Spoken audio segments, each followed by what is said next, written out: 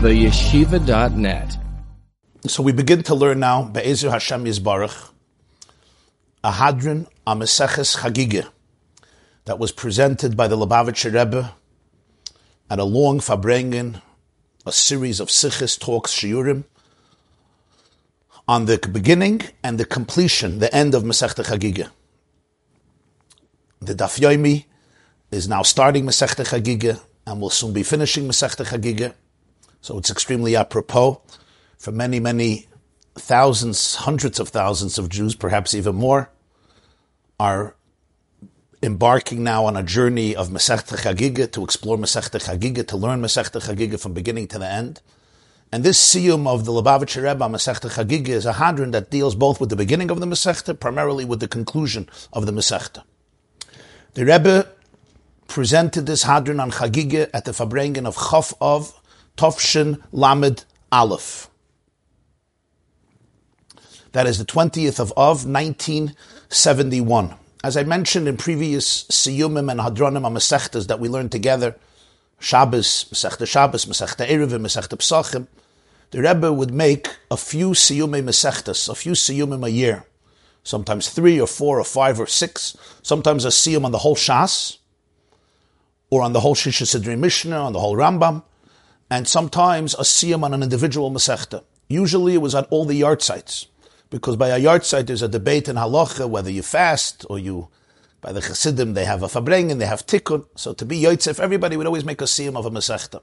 So there was the yard site of his father, Chaf Av, the 20th of Av. His father passed away in 1944 in Kazakhstan in exile. Rebbe Levi Yitzchak Schneerson, the rabbi of the Dnepropetrovsk, Yekaterinoslav in Ukraine. His yard site is Chaf Av. So the Rebbe would each year make a Farbrengen and make a long siyum on a Masechta. It was Vav Tishrei is his mother's yard site. She passed away in 1964. Rebbe Tzanchani would make a siyum. He would make a siyum on Yutes Kislev, where they finish Shas, sometimes on the whole Shas or on Masechta.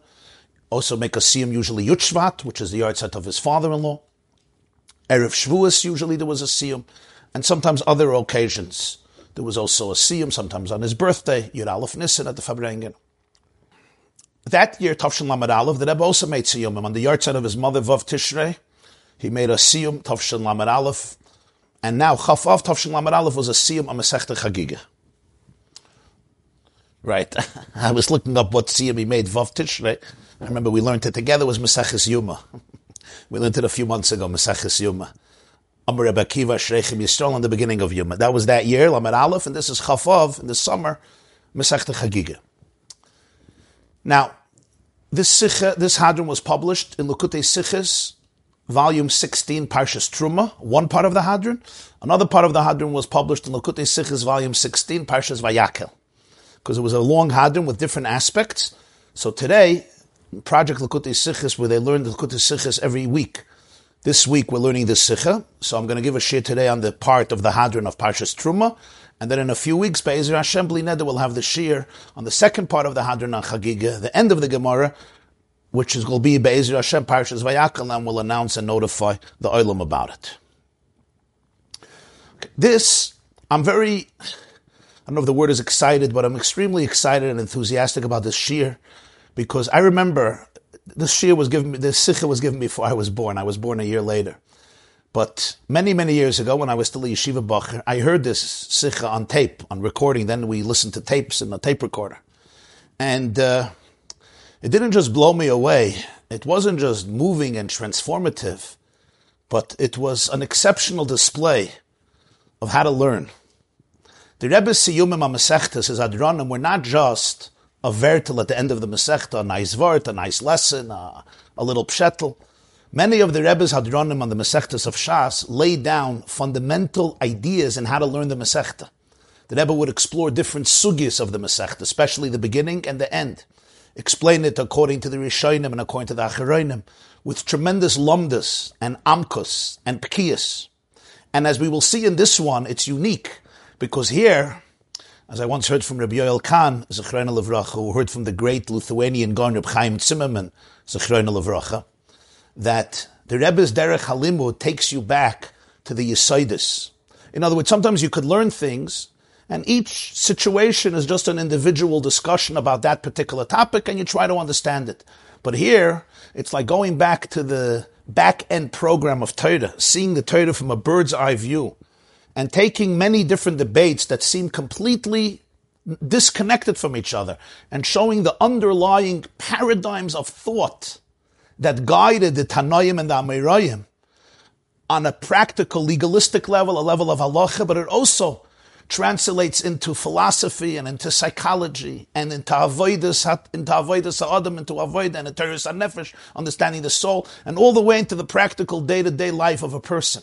So you have the scope of Judaism, the nigla, and the nister, the revealed part of Torah, and the mystical part of Torah, and the spiritual dimension, machshava and ashkafa, kabbalah and chassidus, all the way down to the most practical level. But the primary focus of this hadron is the lomdus, understanding. There was a lot of raid in the sugya of Masechta Chagiga, but we'll see here that we have here a perspective of how the Rebbe learned and tried to teach people how to learn, to be able to really capture the most fundamental dimensions within the argument, to be able to trace it back to its original core, and then you see sometimes connections between things that seem so disconnected, but really they are part of one larger mosaic and tapestry that manifests itself in many different dimensions of life, all the way down to the practical aspect of life. This shiur is going to be divided into 3 sections. The first section is going to be the introduction, where we're going to learn the end of Masechta Chagiga. And I just have to say, it's a little complicated, especially if you're not familiar with this type of learning. So you may be tempted at some point to say, this is not for me. But I guarantee you, with God's help, we're going to try to explain it so that everybody will be able to understand it, at least on a basic level. And it's well worth it. After that, we're going to go to the second part of the shiur. Second part of the shiur is going to be exploring the world of Hillel and Shammai expressed throughout Mishnayos and Gemara, throughout the whole Talmud. One aspect of the inner world of Hillel and Shammai and the schools that they created. There's the school of Hillel, the school of Shammai. The last part of the shiur is going to be bringing it back to the conclusion and the beginning of Chagiga, and then applying it to a person's daily life in our relationships with ourselves, with other people, with our children, with the Jewish people, individually, collectively, and with Hashem. Let me give now a brief introduction so that you should be able to understand what is going to be unfolded. In Parshas Truma, Hashem tells Moshe Rabbeinu to build the tabernacle, to build the Mishkan and all of the pieces of furniture in the Mishkan. Among them, you had 2 altars, the Mizbeach HaNechoshes, the Mizbeach HaZav, the copper altar and the golden altar. The copper altar is discussed in Parshas Truma. The golden altar is discussed at the end of Parshas Tetzaveh. The golden altar was an altar that remained in the Heichal, that was roofed with the tapestries, they had a roof, the tapestries, it was inside the Mishkan and later inside the Beis HaMikdash, where most Jews would not enter, even though the Kohanim would go in to do the service there, and they would go in every day to bow, all of the Kohanim that served. But that was off limits to most people. That was the golden altar. It was made of acacia wood. It was built from atzei shittim, but it was plated with gold. On that Mizbeach, they used to burn incense every single day. Every single morning and afternoon, there was a kohen who would burn incense on the golden altar. And again, it was plated because it was really made of acacia wood under the gold. That was one Mizbeach. It's called the Mizbeach HaPnimi because it was inside, the inside. Then there was the Mizbeach HaChitz in the outer altar. That was already in the courtyard of the Mishkan, or later in the courtyard of the Beis HaMikdash, known as the Hazara, later when Shlomo built the Beis HaMikdash in Jerusalem. This Mizbeach is known as Mizbeach HaNechoshes, because the Torah says in Parshas Yisro and then in Parshas Truma that it was as follows. It was built as follows. The walls of the tabernacle were made of copper-coated wood. So again, the walls were built of acacia wood, atzei shittim, but it was coated with copper. Now the hollow interior was filled with earth every time the Mishkan was set up. The Mishkan would travel in the desert over the 40 years, so they would take this altar that was hollow, they would transport it, and then they would set it up. Again, the walls were made out of wood, but it was coated with copper, so it's called Mizbeach HaNechoshes, and the interior of it was made of earth. That's why the Torah says in Yisro, Mizbeach Adama Tasali. It's a Mizbeach made of earth, but the walls were made of wood, and it was coated with copper. Okay, I hope that was clear. Now we go to the next step. The Torah says that most utensils, for example, metal utensils, wooden utensils made of gold, of silver, of copper, of other metals, iron, can become tameh. If, let's say, a dead sheretz, a dead weasel, falls in to a pot made of metal, or to a pot made of wood, or to a bowl of wood, or a cup of wood, these are mekabel tumah. They are susceptible to impurity. Now, in our days, the laws of purity and impurity are not part of daily Jewish life, only in a few very small instances. But you have to understand that at the time of the Beis Hamikdash, the laws of purity and impurity were as relevant and what's the word I'm looking for? They were as relevant and so much part and parcel of the fabric, the daily fabric of Jewish life, because much of Jewish life, especially in Eretz Yisrael, especially in Yerushalayim, revolved around the laws of purity and impurity. So there was a deep conscientiousness and sensitivity to these laws. So people are not so familiar with them today, and sometimes people just shut down when you start hearing the word tumah and tara, but please don't, because you'll understand the principles here. So let's say you have a tumah, a source of impurity that falls into a vessel. The vessel now becomes impure. Now, most vessels, it's not a problem. You put it in a mikveh, in a kosher mikveh, and the vessel is now pure. It's fine. There is an exception called klei cheres, which means an earthenware vessel that's made of mud and straw, and it's baked in the oven or in the sun. Here, you can't put it into the mikveh because it's porous and you have to dissolve it. You have to break it, and then it becomes pure, and then you can put it back together. But most of the vessels, let's shut this, you put it in the mikveh and it becomes pure. But here there is one important halacha that we have to understand. The Torah teaches us that klei eitz ha'asur l'nachas is not mekabel tumah, which means a wooden vessel that has a cavity, that has an interior, is susceptible to tumah. A wooden bowl, a wooden spoon, a wooden barrel. If it's flat, if it's pshutei klei eitz, it's not susceptible to tumah biblically, only on a rabbinic level. But if it has a cavity inside, let's say it's a bowl, right, and it's made of wood, it's susceptible to tumah. But there's an exception. Klei eitz ha'asur l'nachas. If you have a wooden utensil that's made to be stationary, it's large, it's very large, and therefore it's really designated to stay in one place and not to move. So we learn out from the Torah that it's not susceptible to tumah. And the reason is, I'm not going to get into the details now, but the Gemara discusses this in Chagiga, because in Parashas Shmini, the Torah speaks about different utensils that are susceptible to tumah, and it compares the wooden utensil to a sack.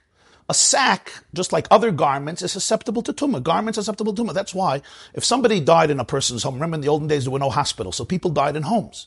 A person dies in somebody's home, everything that was under the same roof now becomes tameh, if it's susceptible to tumah. So it's a very serious situation. If you're a kohen and you're going to serve in the Beis Hamikdash, or you have to eat karbanis, or you have to eat holy food, you have to know what's happening. That's why the laws of tumah were so important, especially for kohen, but really for all Jews, because Jews would travel to the Beis Hamikdash, Jews would eat karbanis sometimes, so you always had to know the laws of tumah and tara. So if you have a wooden utensil that's big, it's a big wooden vessel that's not made to move around, the Torah compares it to a sack. A sack is made to carry. That's what we use a sack for, right? When it's empty, we carry it. When it's filled, we carry it. So we learn from this that the only type of wooden utensil that is mekabel tumah is a wooden utensil that's going to be like a sack, which means you could carry it around when it's full, you can carry it around when it's empty. But if it's a big wooden utensil that's made to be stationary, you're not going to carry it around when it's full. It's very hard and it might break, it's too much weight, it's too vulnerable. So therefore, it's not mekabel tumah. Okay. Once you understood this introduction, let's now go to the next step. And here we're going to look inside the last mission of Masechta Chagiga. It's Masechta Chagiga Daf Chavav. Open up your source sheets if you haven't done yet, and let's see inside. Okay, follow carefully. This is the last mission of Chagiga. Says the Mishnah, Keitzad Ma'avirin al Taras Hazara. Okay, I guess here we need another little introduction, and that is, we have a problem. There was a group of Jews known as Amei Ha'aretz, which meant they could have been very fine people and sometimes very sensitive and good people. The challenge is that they often did not know the nuances of the laws of purity and impurity. So they weren't always scrupulous, either because of ignorance or for other reasons in the laws of Tumah and Tara. So they were always afraid, the sages were afraid, that if they don't know the laws, they may be impure, or their food may be impure, or their vessels may be impure, but they don't know it. Now, All year it's not such a challenge. But Pesach, Shavuos, and Sukkot, all Jews came to the Beis HaMikdash. There was a mitzvah, Aliyah L'Regel, that's the opening of Chagiga, Hakol Chayavim B'Riyah. All Jews are obligated, all male Jews are obligated to come Pesach, Shavuos, and Sukkot to the Beis HaMikdash. And they would roam around the mountaintop, the Temple Mount, and they would roam around the Beis HaMikdash, and they would bring offerings. And of course, people touch things, especially if you're coming all the way from a far place, maybe from Babylonia, or from a remote place. You're coming to the Beis HaMikdash, and you may touch vessels, you may touch the altars, you may touch the menorah, a kohen who goes into the Heichel, and he's an Amaretz, he doesn't know the laws of Tumah and Tara. You may touch the Shulchan, you may touch a lot of these things. So what happened? After the festivals, they had to take all the vessels from the Beis HaMikdash that might have been touched by somebody who was not cautious or was unaware of the laws of Tumah and Tara, and they had to put it all into the mikveh to purify it. That's what the Mishnah says. Keitzad mavrin al taras hazara. What would they do? What was the process of removing everything after Yom Tif to purify the Hazara? Says the Mishnah, matbilin es hakelim shahayu b'mikdash. They used to take all the vessels of the Beis HaMikdash, and they would immerse them in the mikveh. It's fascinating. Any vessel that was used, any utensil that was used in the Beis HaMikdash that might have been touched over Yom Tif, if it was stored away and nobody touched it, then there's no problem. But if it might have been touched over Yom Tif, you had to put it into the mikveh. V'oimrin lahem, on Yom Tif, they used to say to the people who were there who may have been ignorant, Hizaru shaloi tigu b'shulchan.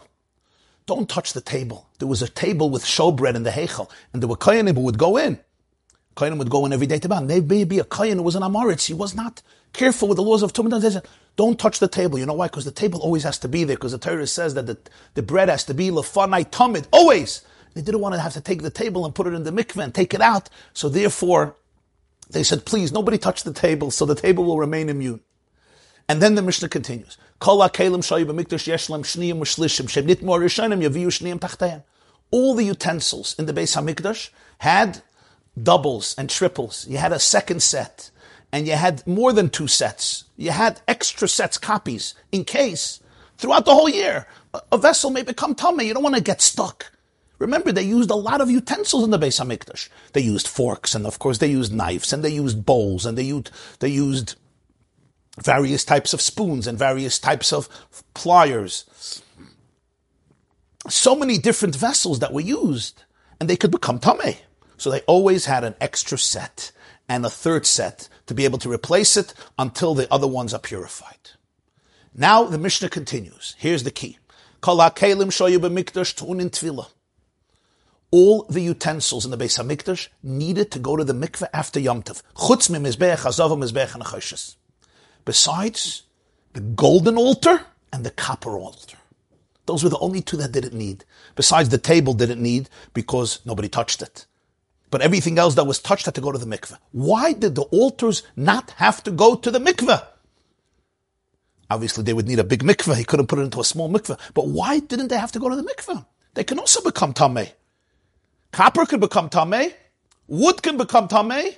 Gold can become tamei. Gold is a metal. Copper is a metal. Wood becomes tamei. The answer is mepnei shein kekarka.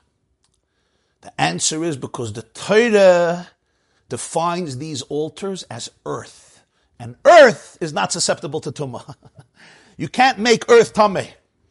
And even vessels that are made from earth, klei adama, if it's not baked in the oven, if it's baked in an oven, it's called klei cheres. But klei adama, if you take just earth and you turn it into a vessel, it's so cheap, it's not makabel tumah. Even, by the way, stones are not makabel tumah. If you make a vessel out of stone, rock, it's not makabel tumah. But earth is not makabel tumah. And the Torah calls the altars earth. This is Divrei Rabbi Eliezer, this is Rabbi Eliezer's opinion. That's why I'm not worried about the altars. I don't care if somebody was impure, even if somebody, say, touched a corpse, and he didn't know, he was unaware, and he comes and he touches the mizbeach, I'm fine, it's earth, it's not makabel tumah.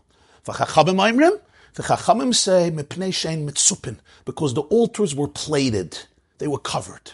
The Gemara is going to explain. Says the Gemara, mizbeach hanachayshis, what does Rabbi Eliezer mean that the altars are considered earth? So the Gemara explains. It comes to the copper altar, the ksiv. It says in Parshas Yisro, Mizbeach Adama Tasali.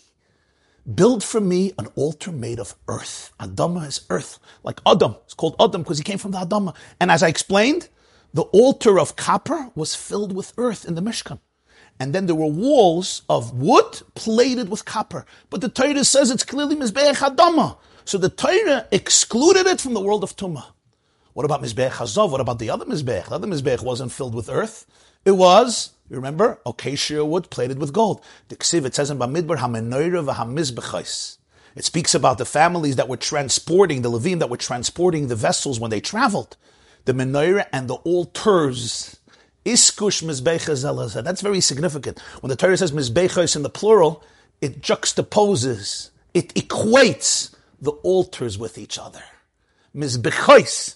The Torah could have just said one altar and another altar. The fact that it's put together in one word is very significant. This is how the sages learned Chumash. Every word and the way a word was phrased became significant. It's called iskush, hekesh. Not just juxtaposed in the same verse, it's in the same word. Mizbechais. So we compare, we equate the golden altar to the copper altar. And just like the copper altar, Rabbi Eliezer says, is called earth, Mizbeach Hadam, and therefore it's not susceptible to Tumah.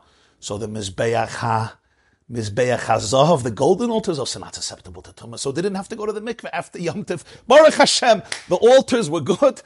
It would have been a very big headache. The menorah, for example, you had to take to the mikveh. You had to take to the mikveh. That's why there were different menorahs. But the Mizbechas didn't have to take to the mikveh. Everything seems clear, right? Good. The Chachamim say, Mipnei shehein mitzupin. Somebody's asking a good question. By the way, you can ask your questions. You can ask your questions on the website, on the yeshiva.net. You can in the comments, or you can ask your questions in the chat on the Zoom. I'm going to take the question. But somebody's asking, I don't understand. The Mizbeach was wood that was stationary. It was a wooden vessel that was stationary. So what's the problem? Good. Wait. Let's learn the next piece. The Chachamim say, because they're plated. The Gemara says, this doesn't make sense. Adarabba, given the mitzupininu mitamu. On the contrary, that's a reason to say that the altars should be impure, not pure. Rabbi Eliezer says, the reason the altars are pure is because they're compared to earth. Fine. Chachamim say because they're plated, but I don't understand. The Gemara says, Adarabba, if they're plated, that's a reason that the Mizbecha should be tameh, because metal becomes tameh. Gold could be tameh. Copper becomes tameh. So the Chachamim are saying, the altars are plated. Okay, they're plated, so that's a reason to be metameh them. Says the Gemara, Eima, you're right. You have to understand the text differently. Eima v'chachamim metameh mipnei shein mitzupin. The Chachamim argue with Rabbi Eliezer. They don't agree with it. Rabbi Eliezer says the altars are tahir because they're compared to earth. The Chachamim say, sorry, I look at the plating, I look at the cover. And because I look at the cover, so therefore, the covers are gold, metal, copper, they're tameh. Wow, that's a huge chiddush that the Chachamim believe that the altars became tameh and they had to go to the mikveh. V'ibay seima. But there's another way of learning the Mishnah. They're not arguing. Rabbi Eliezer Kamri. The rabbis are actually responding to Rabbi Eliezer. They're telling him as follows. Ma datech mishum de mitzupin. This is how Rashi explains it. Ma datech. Why did you tell us that the reason the altars are pure is because they're like earth? I have a better reason. They are wooden utensils that are made for stationary positions. They're made to be in one place, like you asked. Klei eitz asi lenachas. Why does Rabbi Eliezer have to give this whole pilpul that the Torah compares the altar to earth, Mizbeach Hadam, he calls it an altar of earth, and the second Mizbeach is compared to the first one, so it's tar. Forget about it. Let's say it wouldn't have been earth. Let's say it would have just been wood. Okay, sure wood. It's made to be in one place, so it's not Mekabel Tumah. So, what were you thinking? Mishum de mitzupin. You were worried because the altars are plated. So therefore they're not considered wooden utensils. They're considered metal utensils. And metal utensils are susceptible to tumah even if they're in one place. Even if they're large and they're made to be stationary. If they're metal, they're still susceptible to tumah. That's why you didn't give the reason of klei eitz ha'asur lenachas. Says the Chachamim miftal batal tzipoyin gabayu. Sorry. The plating, the cover, is subordinate to them. Miftal batal. The plating is subordinate to the wood. and therefore it's tahir. Why? Because it's clay eitz ha'asoi lenachas. In other words, Rabbi Eliezer says the reason the altars are pure is because they're compared to earth. Chachamim said there's no need for that. You don't need to go there. There's a much simpler reason. Because they are wooden pieces of furniture that are large and are made to stay in one place. They're not made to be mobile. They're made to be in one place. And because they're made to be in one place, therefore, they are not susceptible to tumah. Either plated with metal, but they say, miftal batal, the cover is batal, it's subservient, it's subordinate, it's surrendered to that which is under the plating, because it's just a cover. The cover doesn't substitute the substance, so therefore we don't look at the plating, we look at what's inside. We don't look at the outside, we look at what's inside. You look at what's inside, it's wood. The golden altar is made of wood, the copper altar is made of wood, and wood that's stationary is what? Is tahir. That's how the Chachamim respond to Rabbi Eliezer. This is the second explanation in Gemara. First explanation in Gemara is the Chachamim actually argue with Rabbi Eliezer. Rabbi Eliezer says the altars are tahir, Chachamim say they are tameh. Why? Because they're plated. And because they're plated, we don't look at the earth, we look at the fact that they are metal. The second interpretation in the Gemara is no, the Chachamim agree with Rabbi Eliezer, that it's pure, but for a different reason. Rabbi Eliezer says it's pure because it's like earth, and the Chachamim say it's pure. Why? Because it's a wooden utensil that's made to be stationary, even though it's plated. The plating is batal. It's subordinate to that which is under the tzipui. This is how Rashi learns the Gemara. But before we finish the piece of Gemara, we have to understand how the Rambam learns the Gemara. The Rambam learns the Gemara very differently. The Rambam says as follows. The Rambam in Pirush HaMishnayos, in his commentary on Mishnayos, in Masechta Kelim, Perek Yud Aleph Mishnah Dalet, the Rambam in his commentary says, and he explains this Gemara. He says this is the meaning in the Gemara Chagiga. He says we have to understand this piece of Gemara very differently. Okay? Now tune in here to what the Rambam says. The Rambam quotes a Sifra, a Toras Kohanim in Parshas Shmini, that says a fascinating halacha. The Torah speaks about vessels that are susceptible to tumah, and the Torah says in Parshas Shmini, Kol keli asher ya'asam halacha bohem. Any keli, any vessel in which you do work inside of them, and that keli can become tameh. So from here, Chazal, our sages, learned out in Sifra that the only type of vessel that's going to become tameh is a vessel that doesn't have a tzipui, it doesn't have a chipui, it doesn't have a cover, it's not plated. Why? So the Rambam explains. The reason is as follows. Because the tumah didn't touch that which is under the plating, it only touched the cover, because the tumah doesn't go beyond the cover of the vessel. So if you have a wooden vessel that's plated with gold or with metal, says the Rambam, such a vessel won't become tummy even if tumah touches it. You know why? Because the vessel itself didn't come in contact with the tumah. What came in contact with the tumah? The cover of the vessel. But the cover of the vessel doesn't have substance, it's batal. It doesn't have a real metzias because its whole entity is just to cover, it's a protective or a protection or a decoration for the vessel. So the vessel itself is not tameh because it didn't come in contact with the tumah. The cover of the vessel is not tameh because the cover doesn't have significance. It's batal. It's like it doesn't have a strong identity because it's just there as a plating for the substance. So therefore the Rambam says, the Sifra holds that any vessel that has a plating, has a covering, even if the plating on its own is something that's susceptible to tumah, and the vessel is also, for example, wood covered by metal, is not mekabel tumah. Because again, the vessel itself didn't come in contact with the tumah. The Torah says the only way a keli could become tumah is asher ya'asam halacha behem. The tumah has to come in contact with the vessel itself. If it came in contact with the plating over the vessel is not mekabel tumah. The plating itself is also not tameh. Why? Because it's batal. It doesn't have real substance. It doesn't have real value, real significance, because it's just there as a cover. It's just there as I don't want to say as a cover-up, but as a protection, as just plating for design for the vessel itself. The Rambam says this is the meaning of the Gemara.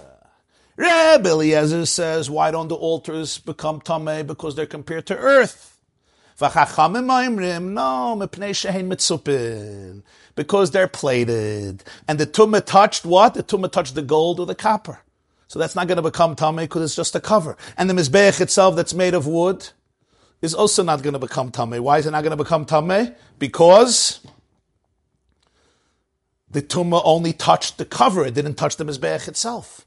So therefore the Rambam says that is the meaning of the Chachamim. Mipnei shehein mitzupin. Because the mizbeach is plated, so based on the Sifra, such a vessel will never become tummy, and therefore you don't have to send the mizbeach to the mikveh. This means, Rabbi Eliezer would say, the plating is a reason to become tummy. The issue is the mizbeach is compared to earth, and earth doesn't become tamei.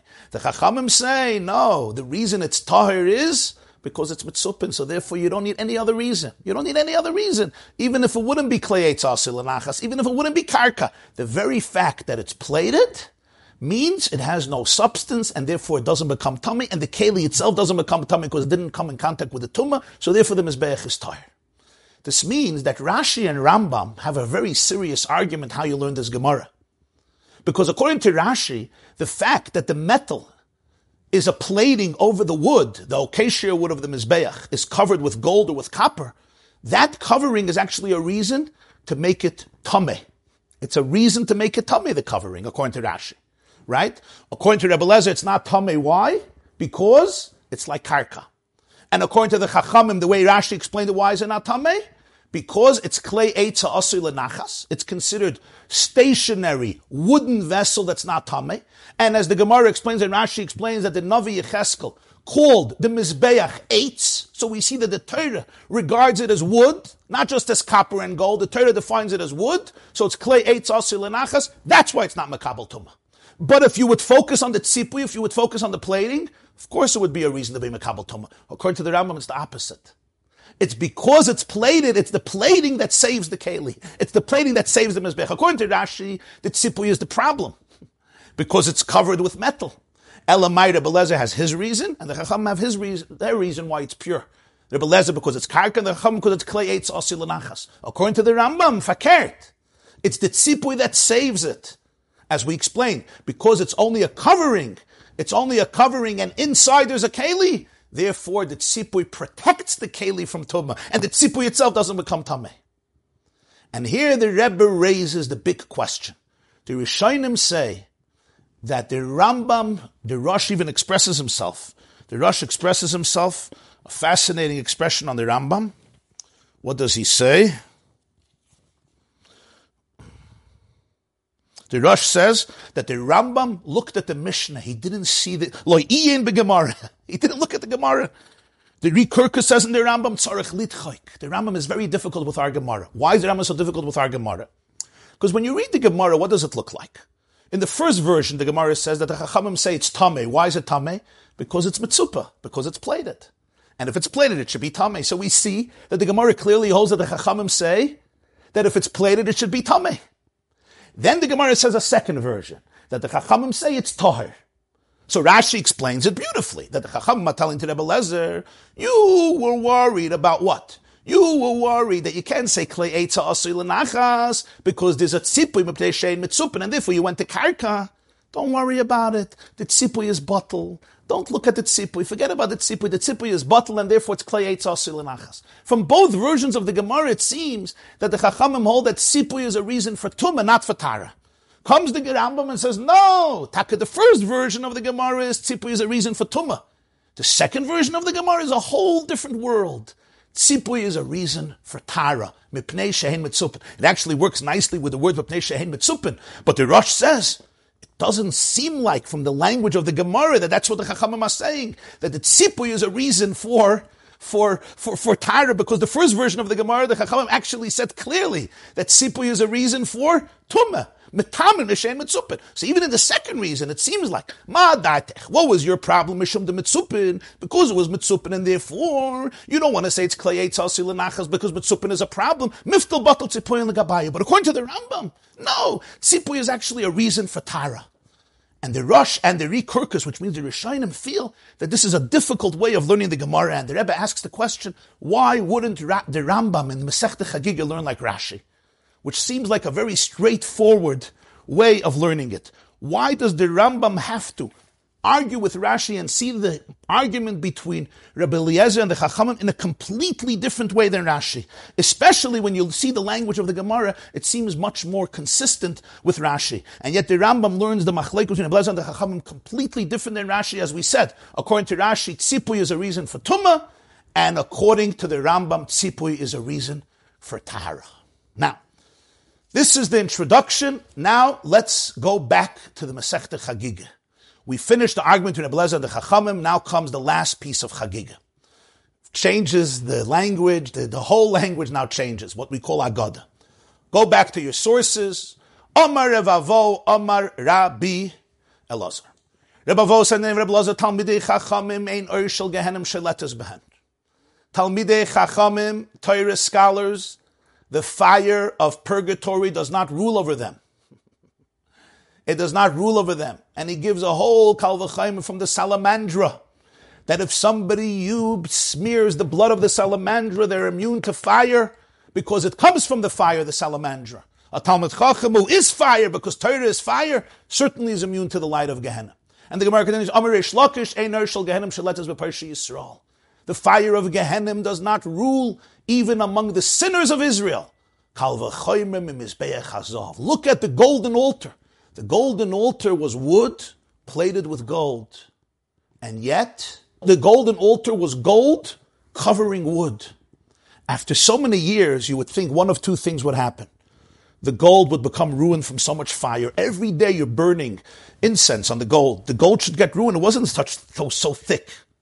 And also, it should penetrate and the wood should get burnt. It doesn't happen. The Mizbeach remains intact. So he says, Poshe Yisrael, sinners of Israel who are filled with mitzvahs like a pomegranate is filled with seeds. Certainly, the fire of Gehenna can't rule over them. If the Mizbeach Hazav, the altar, even though there's a fire that burns on it, but because it's an altar and it's protected and the wood is under the gold, so the gold is not ruined, and even though the gold is thin, the wood is not ruined, even though the fire is burning on it, it should destroy the Mizbeach, it doesn't get destroyed. Certainly, even the sinners among Israel who are filled with mitzvahs like the pomegranate, they're not worse than the altar, and therefore the fire of Gehenna doesn't rule over them. This is how Masechta Chagiga ends. Now, the obvious question is, I can understand the connection between the previous piece of the Gemara to the last piece, talking about the golden altar. But in the middle, he interposes it with the whole piece about a Talmid Chacham, a Torah scholar. The fire of Gehenna doesn't rule over him because of a salamandra. How does that come in here? Now, you can't say it's an introduction to the second statement, Reish Lakish, because as the Rebbe said then, in Erevin, where this is the source of it, he brings the second one, he doesn't even bring the first one. So how do we understand the continuation here of the Gemara? And what's exactly the connection to the Mizbeach Hazav? Okay, so you have a golden altar. It's covered with gold. Under it is wood. It doesn't get burnt because it's a holy item. What's the connection to the Poshe Yisrael, to the sinner of Israel? And also, is this connected to the whole theme before? It's just, we spoke about the altar. Let's put in something about the golden altar. Is there a thematic connection? So most people think they learn Gemara, it's just, a nice vart that to end it off. But the Rebbe said it's not that way. Every line in Gemara is meticulous and thematically connected and integrated. So what is the thematic connection between this final sugya? This finishes the opening, the first part of the shiur, discussing the questions at the end of Chagiga. We now change the subject completely, and we're going to take a journey into the world of Hillel and Shammai, and the school of Hillel, the school of Shammai. At the end, we're going to come back to Masechta Chagiga, so put this on the side, not on the side burner, but hold on with this for a few moments. Be'ezer Hashem, we get back to it at the end of the Rebbe's Hadron, at the end of the Sikha. So let's now go to your source sheets. We're going to go, I gave the introduction, so we're going to go in the Sikha, we're going to learn parts inside. We're going to start from, we did the whole introduction, which is a little complicated, you have to learn it well, maybe you have to review it. If you go to your source sheets and you scroll down, we go to page 311, the last line, Seif Gimel. I'm going to read I'm going to read in Yiddish and I'll translate. I'm going to read fast because I want to get through this subject. I want to get through the theme. Es ist nispasche de Minig zu verbinden in der Hadron Siyum HaMasechta mit ihr Haschala. Was der Tam davon ist nicht le Pulpula le Chedude Ba'alma, nur weil sie haben Taka Scheiches, Vekeshen und Teuchen in Yonam, al derech ze beniden de Dan Besiyum Masechta Chagige mit Haschalasa ukede Kamon. There is a famous Jewish custom that we connect the beginning of a tractate with the end, and the reason is not just, it's cute that the end and the beginning are connected, but because there is always a connection between the beginning and the end, which means we're going to be able to understand the end of Masechta Chagigah and see how the same idea is reflected in the beginning, as will be explained later. The Biur in Das Rambam Kemen Zogen, to understand the perspective of the Rambam at the end of Chagigah, why he rejects the view of Rashi, and why he learns the whole Gemara differently, and the Rishonim themselves don't understand why the Rambam did it. The Rosh said he didn't look into the Gemara. Imagine saying that on the Rambam. He doesn't mean he didn't look into the Gemara. He means he missed the Gemara, so to speak. He looked at the Mishnah, but because he was writing in his commentary on Mishnayos, but he didn't go through the Gemara. At least not in the proper depth. And the Kurkus says, there's a problem in the Rambam, in the Kesef Mishnah, they struggle with the Rambam. So the Rebbe says, you want to understand the Rambam, you have to understand as follows. The Rambam nemtonas the Machloikas dotzevishin Rabbanan und Rabbi Eliezer. Was Rabbi Eliezer Shamutihu von Talmidei für Beishamai is verbunden und azela Shitose in Asvore Klodes, was is a Yesoid, zu viel andere Pluktes zwischen Beishamai und Basil. Das heißt, Hey, says in Atzol, plukt es von Beshami und Basil gefindt man als Hadar Shava von in Seire Deyes, und das ist also übergehe verschiedene Sugis, weil Loches in Shas ist mistaber, als der Yesoid von Seire Machleukes in der Erter ist nicht mit dem besonderen Teuchen für jede Machleukes befnei Atzmai. Nur sie sind alle meyusad auf ein Yesoid, und Kumaskonas Hashas bekama mekaimus, als megeit l'shitose. This is critical to understand. Beis Shammai and Beis Hillel have hundreds of arguments throughout the Gemara. Shammai and Hillel themselves also argue. They lived around a century before the destruction of the second Beis Hamikdash, and they created schools of learning, the school of Shammai and the school of Hillel. Now, there are many arguments between them. So the Rebbe says as follows. You could say that each argument should be explained locally, based on the specific topic that they're exploring. He says, but it's much more logical if you see what we call a tzad hashava. If you see that there's a common thread, a common way of thinking that pervades their opinions in so many different areas and categories, it's logical to assume that it's based on a fundamental way of looking at halacha, of looking at the world. You understand? This is the very important principle here. That's what the Gemara has an expression, lishitase. In many places, the Gemara will quote a certain Tana or Amayna, and it says he's following his shita, he's following his view somewhere else, even though it's a completely different topic. In other words, if I see two people, I don't want to psychoanalyze it, but it's a very important principle. If you see two people arguing, I'm not now talking about vindictive arguments, but even a vindictive argument. You see two people arguing about 100 cases, right? A couple is always arguing about different things. You come to an expert, what does the expert say? Let's find out the underlying argument. It's one argument, it's not 100 arguments. It's one argument that you haven't resolved since Sheva Brachas. Okay, so that's in something that we have to repair, we have to fix. But it's true on every level. When you see Beis Shammai and Beis Hillel arguing about so many different things, you could say each argument is about that issue. The Rebbe says no.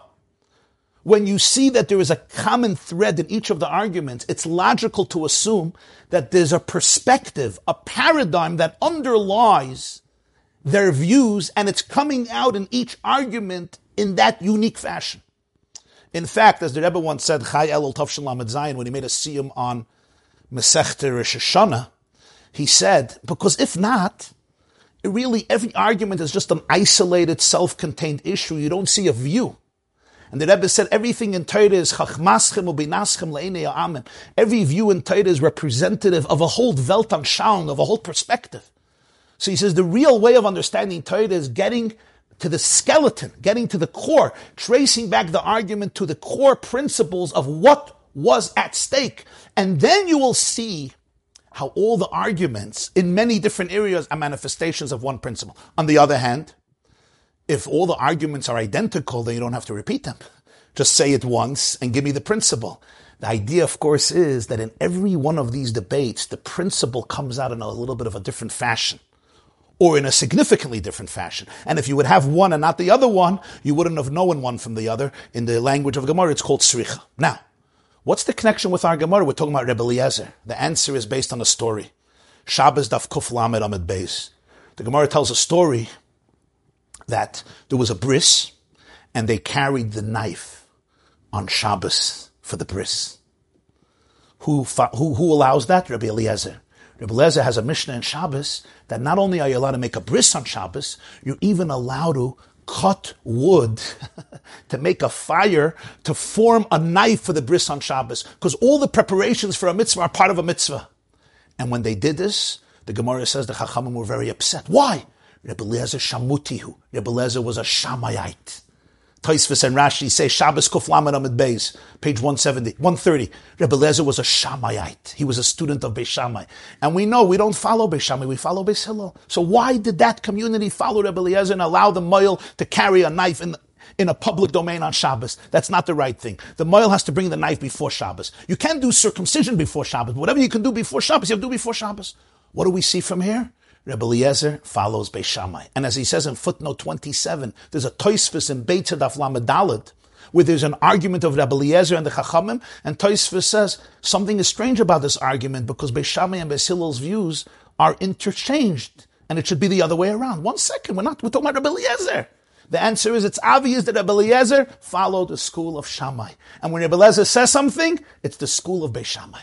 So the Rebbe says, if you want to understand Rebbe Eliezer here, in our Gemara, and the argument with Rabbanan, you have to understand that Eliezer was following Beis Shammai. The rabbis were arguing with him, they were following Beis Hillel. When we can get to the core of Beis Shammai and Beis Hillel, what was some of the fundamental issues they were arguing about, we'll be able to come back to the end of Chagiga and understand the argument here. What is this? Ola dugma al kol panim ein plukta b'chol seder. So the Rebbe, we know that Shas is divided into 6 chalakim, Zroyim, Moyed, Nashim, Nezik, and Kachim, Taras. So the Rebbe is going to go through every Seder, every one of the 6 sections in Shas, and there's many more examples, but he didn't, when he said the Hadron, he said the Olam is tired, so he said there's many more examples, but he's going to give one example from Zroyim, Moyed, Nashim, Nezik, and Kachim, and Taras, just to give you a taste of what the argument is about. Now, I should say this, because some people are thinking this. There is another discussion completely different. There's a difference of discussion about Beis Shammai and Beis Hillel arguing about Bekoyach versus Bepoil, potentiality versus actualization. But that's a whole different sugya. That's a whole different idea. At this Fabreng in Chaf Av Lamed Aleph, the Hadron Chagiga, the Lubavitcher Rebbe revealed or excavated a new way of studying and understanding many of the arguments of Beis Shammai and Beis Hillel. If we have time at the end, I could connect it with the other explanation of Bekoyach and Bepoil, but let's discuss what we're learning here now. In Seder Zroyim and Masechta Brachas, we start with Tractate Brachas, Benusach HaBracha if Eish B'Metzoy Shabbos Kodesh Gefinim mit Apluktas zwischen Beis Shammai und Beis Hillel. Beis Shammai yom nim Shabbat Meire Eish, Beis Hillel yom nim Boire Meire Eish. Und the Gemara is Mas B'Zeh Machlokes, Beis Shammai Savri, Chade Nohire Ike Benure, in Eish is da blois ein Gavon Oir, und der Feier darf man sagen, going more Beloshen Yachid. Beis Hillel Savri, Tuve Nohire Ike Benure.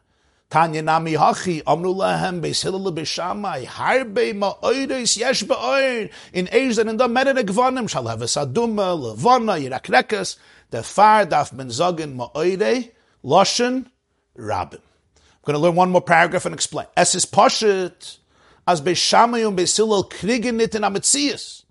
Was bei Metzias zet men, as einen da einige Gvanim in Oir.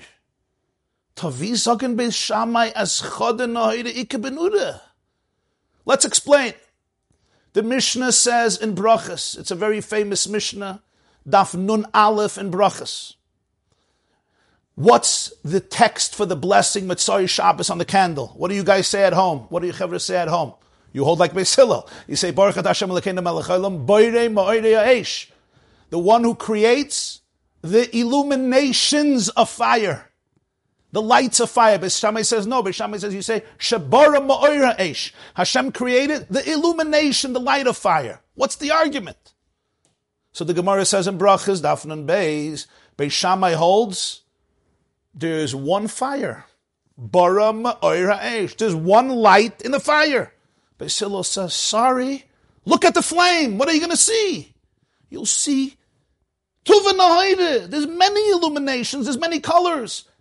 Take a look at a flame burning, and what are you going to see? You're going to see white. You're going to see red. You're going to see yellow. You may see some other colors. You may see blue. You may see black, right? Don't say boirei. Bara ma'or ha'esh, boirei ma'orei ha'esh. He creates the lights of fire, many lights, many colors, many illuminations. That's the argument. By the way, there's a quote from Rashi here that you see in every fire many colors, and Rashi brings three: red, white, and yellow. When the Rebbe said this over, it didn't make it into the Sikha because this was really a completely different subject. The Rebbe said, in parentheses, so to speak, he says, here you see how in every Rashi, there's Kabbalah. There's Kabbalah. Why? Because in Kabbalah, there's Pardes, Rabbeinu Moshe Cordovero, who passed away in 1570 in Sfas. He was one of the greatest Kabbalists. He has a book called The Orchard of Pomegranates, and he explains in Sha'ar HaGvonim, the portal of colors, that there are the three basic colors of Kabbalah, which are Chesed, Gvura, Tiferes. Chesed, kindness, is white. Gvura is red, and Tiferes is yellow. Just parenthetically. Says the Rebbe, I don't understand. Beis Shammai didn't know that a flame has many colors? I'm asking you. My kid looks at a flame, and he knows that it has many colors. And Beis Shammai says,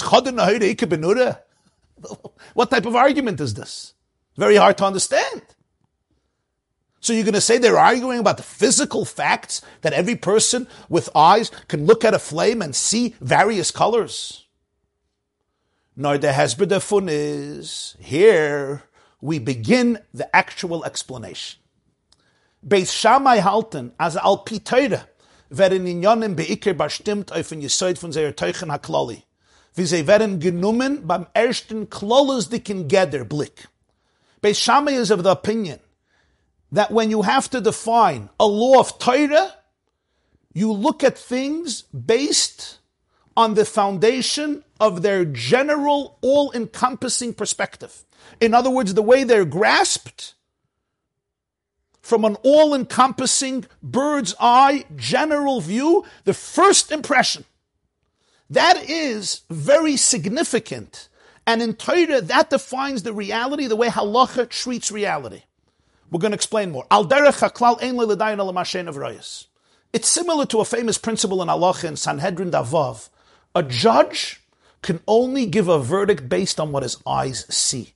The judge may know that may know or speculate or have hearsay or imagine other circumstances, background situations, but ultimately he knows we're limited.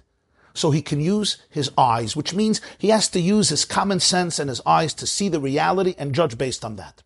So the Rebbe is just using that as a principle, and as he brings it, footnote 35, the Noida B'Yehuda was one of the greatest rabbis in the 18th century, Rabbi Yecheskel Landau, the rabbi of Prague. In his Shal Chuvas, Noida B'Yehuda asks a fascinating question. He says, let's say a Jew does a capital sin, and then he does tshuva. He repents. God accepts repentance. Everybody can do tshuva. So there shouldn't be any capital punishments. There shouldn't be any corporal punishments. There should be no punishments because a Jew can do tshuva. And the Noida B'Yehuda says that's true, but ein l'ledayin al mashen of rayos. You can destroy all of law, all of Jewish law, all of law you can destroy that way. The person did tshuva. God accepts tshuva. He says the bottom line is we don't know what's happening in people's hearts. I can judge. Yes, it's right. You may have done tshuva. And God knows. And therefore, if it's a heavenly punishment, God will take away the punishment. But I'm a judge. I'm human, I'm mortal, I'm frail. I can judge a person based on the tools that I have. The tools that I have is, I don't know how to see what is happening in the depth of your heart. And the Noda B'Yehuda says, if you don't say this way, any person who does a capital crime will come to Bezdin and start crying and say, I did tshuva last night, I did tshuva. Okay, my dear boy, give me a hug, go home. I did tshuva. He says, so there's no more punishment. Why does he mention the Noda B'Yehuda here? Because he's trying to bring out that everyone agrees with this Noda B'Yehuda. We can't judge people based on what's happening in the depth of their emotions. Why? Because then there's no reward and punishment. But Beis Shammai says, when something is happening physically in front of your eyes, that's what we look at. We look at what you see is what you get. The Shitta from Beis Hillel is, as man darf sich wirklich rechnen mit dem, wie die Inyonen werden voneinander klippen, Leute sehen, die Pratim und Neufanim. Hagam, die Pratim sind nicht gleich, und man darf haben Drische v'chuli, und dafke, das ist Machri in Dinei HaTorah. Beis Hillel says, that the Torah says you have to primarily think about things from a much more nuanced and detailed perspective. You need to dissect. You need to analyze. Even if that requires investigation and inquiry. And in halacha, that view is much more important. That's how you define reality. Or as he puts it in footnote 36, besignan acher ktsas, to use a little bit of a different language, footnote 36 in the bottom of the page. Lebeis Shammai keveyahu matzev inyan adavar kamoishahu lefanecha. Lebeis Hillel siba suprotei amatzev inyan amasuv of shaloi zahu keveya. According to Beis Shammai, halacha says, I want you to establish reality based on the situation, the way it appears before you. The way it appears before you, your subjective experience. Obviously, you can't be biased and you can't take bribes. I'm talking about an authentic person. If you have no integrity, get out. You have no connection to Torah, you have no connection to halacha, get out. If you have biases and blind spots and agendas and politics, we're not talking about that. But we're talking about the fact that every person is subjective. Every person has eyes, every person has a mind. You have to see what you see, and that's how you define reality according to halacha. Beis Hillel says no. You have to actually go away from your own perspective and analyze the details, the nuances of the particular person or the particular aspect or circumstances, its reasons, the details, the results. That's what primarily should be established. Now, I want to explain what this means. But let's first see the answer here with Boide Meriaish. The mit is moving the tam von Zeh Machlokes. The din by Brechas Haneir is ein mevorchen ala neir at shei oisul oire. The chiyuv von der Brache is nor dan wenn man ken hana haben. Adam hat hana bepaul von der Meir. Der hana kommt gleich beim der Sendem oir beklolles was damals etter stammer. Ein licht gaven chad in oire. Der Iberhalten bei Shammai als echt der Brache darf sein auf der Brie von Klolus eish Meire eish.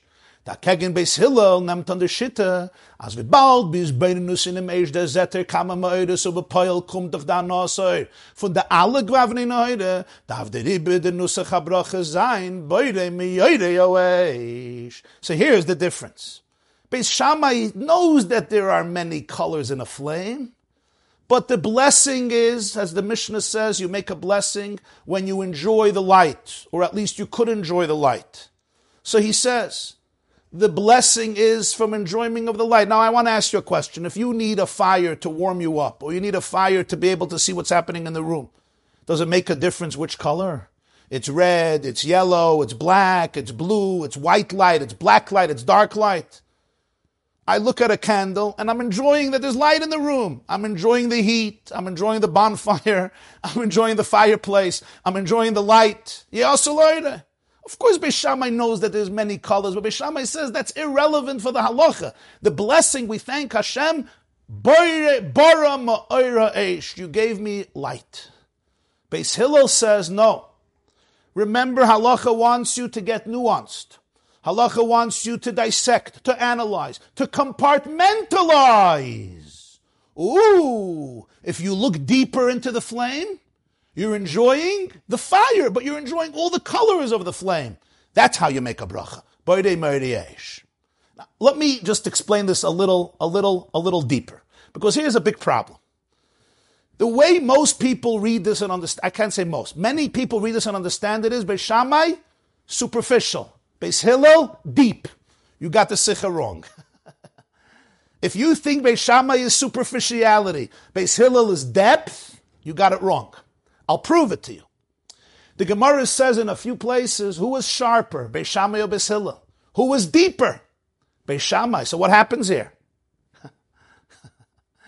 When the Rebbe said over the Sikha, when the Rebbe said this Hadron, he said, the Alter Rebbe writes in Likutei Torah that the word Shammai comes from the word evaluation. Shuma, Hasham or Chaysav. The Gemara speaks in Saita about somebody who evaluates everything. Shammai is an evaluator. So the Rebbe said Shammai was a better dissector than Hillel. Because evaluation is always about dissection and analysis. Take a look in 34. Footnote 34. Don't think Beis Shammai didn't know how to get, how to analyze. The Gemara says in Yevamis Yudalad, Beis Shammai was sharper than Beis Hillel. The Gemara even wants to know why the halacha is like Beis Hillel when Beis Shammai was sharper. Charifi tvei. They were sharper. Tosfos Erev and Dafvov. So don't say Beis Shammai. Beis Shammai just looks superficially. Okay, there's a flame.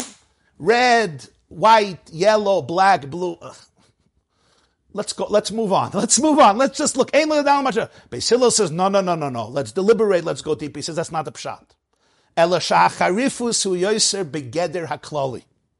Shammai's sharpness is targeted on discovering the general definition, the summation, or even deeper, to find in every detail how it's really part of one cohesive picture.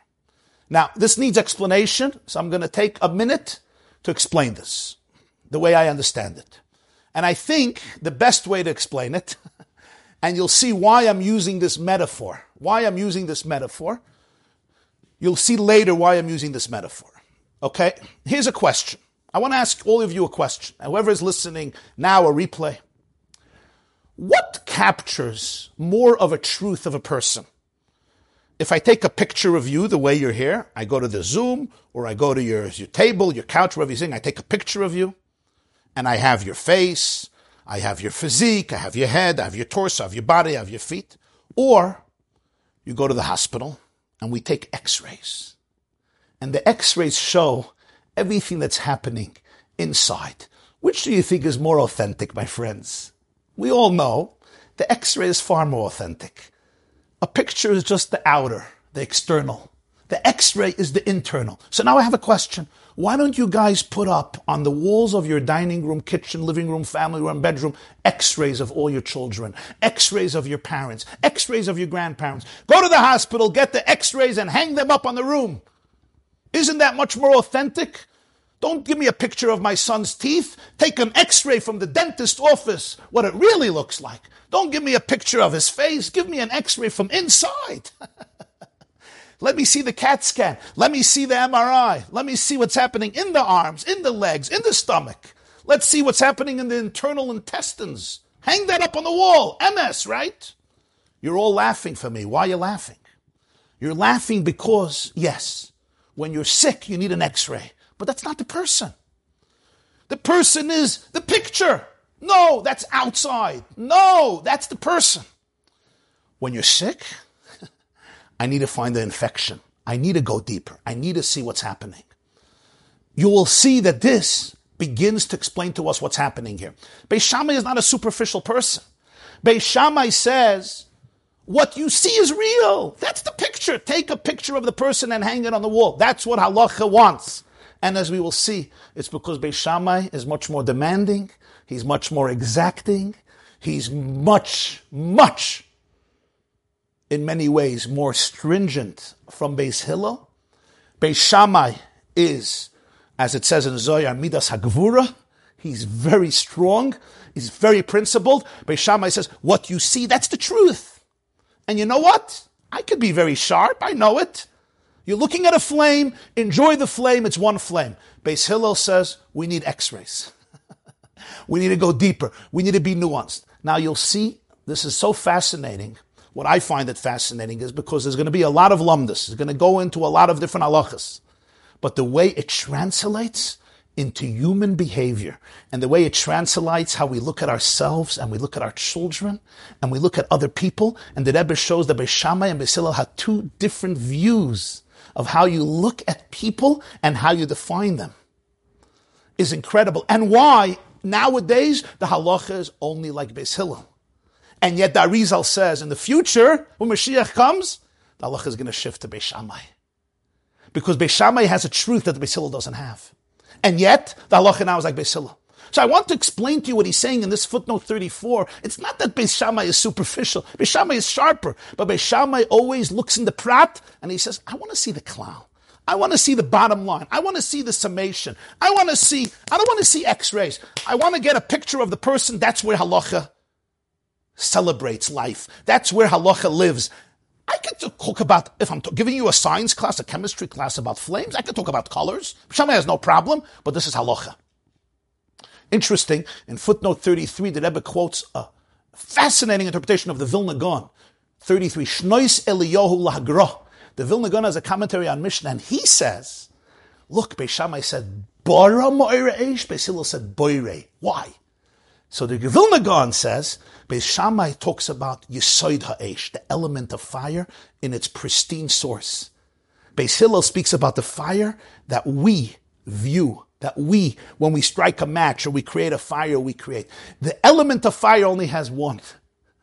The fire that we observe has many colors. That's why Beis Shammai is bara, what God creates, and Beis Hillel is boire, the fire that we constantly create. Whenever you create a fire, it's not the Yesoid HaEish, the pristine source of fire, it's the actual physical, concrete manifestation of fire in our world, in our environment. The Rebbe says it's a little difficult, this piece of the Vilna Gaon, because at the end the Gemara says that Beis Shammai and Beis Hillel both agree you could say bara and boire. And the only reason Beis Hillel chose boire is because of the language of the pasuk, as he brings from Tosfos, and there's a tzlach and a Tosfos Harash, it's in 33. So based on the Vilna Gaon, there should have been a serious difference between boire and bara. Okay, but that's just, the Rebbe always likes to reference different types of interpretations in the various discussions throughout the Sikha. We finished with Seder Zerayim, at least one. We only got one. He's not doing all, he's doing one, even though there's many more. Let's go next. Se'iv Vav. In Seder Nashim, Meseches Ksuvas. Ooh, this is a famous argument between the school of Shammai and the school of Hillel. Everybody knows this. Keitzad meragdin lifnei hakala. Ksuvas, where are we? Ksuvas, Daf, Yud Zayin, Amud Aleph, I think it is, right? What does 41 say? Tez Zayin. Tez Zayin, Saf Amud Beis, but it goes to Yud Zayin, Amud Aleph. Keitzad meragdin lifnei hakala. How do we dance before a bride? Listen to this. Beis Shammai yoimrim kala kamoy shehi. Beis Shammai says, how do you dance in front of a bride? Kala kamoy shehi. Every bride according to who she is. Lefi yoifshe v'chashivusa mekal sinoisa. Rashi says. You praise each bride according to her beauty and her prominence, her virtues, her stature, her greatness. Beis Hillel loimrim kala nova chasuda. Beis Hillel says in front of every bride you dance and you say, she's gorgeous and gracious and kind. Beis Shammai tells Beis Hillel, I don't understand.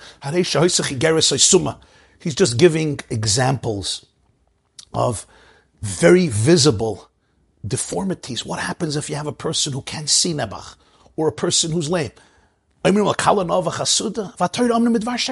Torah says you're not allowed to lie. You don't call a short person tall. You don't. Why? Because you're not allowed to lie. Find the right things to say. Don't say about every single person, she's gracious and kind and he's amazing. Find what they're amazing in. But the person may actually have certain deformities. You're lying. Amrulem Beis Hillel Beis Shammai. Beis Hillel tells Beis Shammai, Lidivreichem, according to you, if somebody buys something from the marketplace, and you know what? It was a lousy sale. They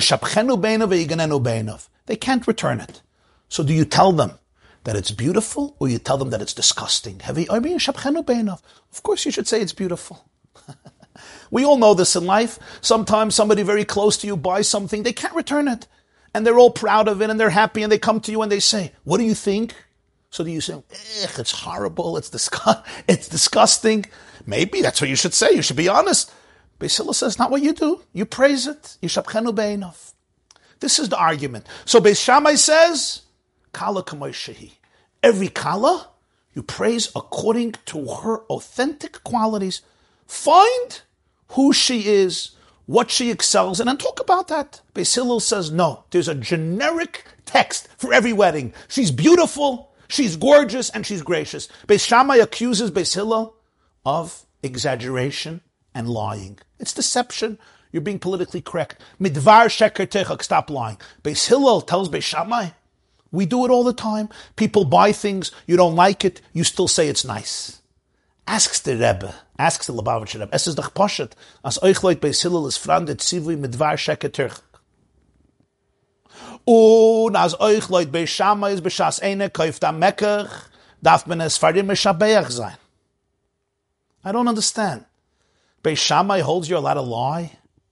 I'm sorry, Beis Hillel holds you allowed to lie? Beis Shammai is asking a good question. You're not allowed to lie. Why lie?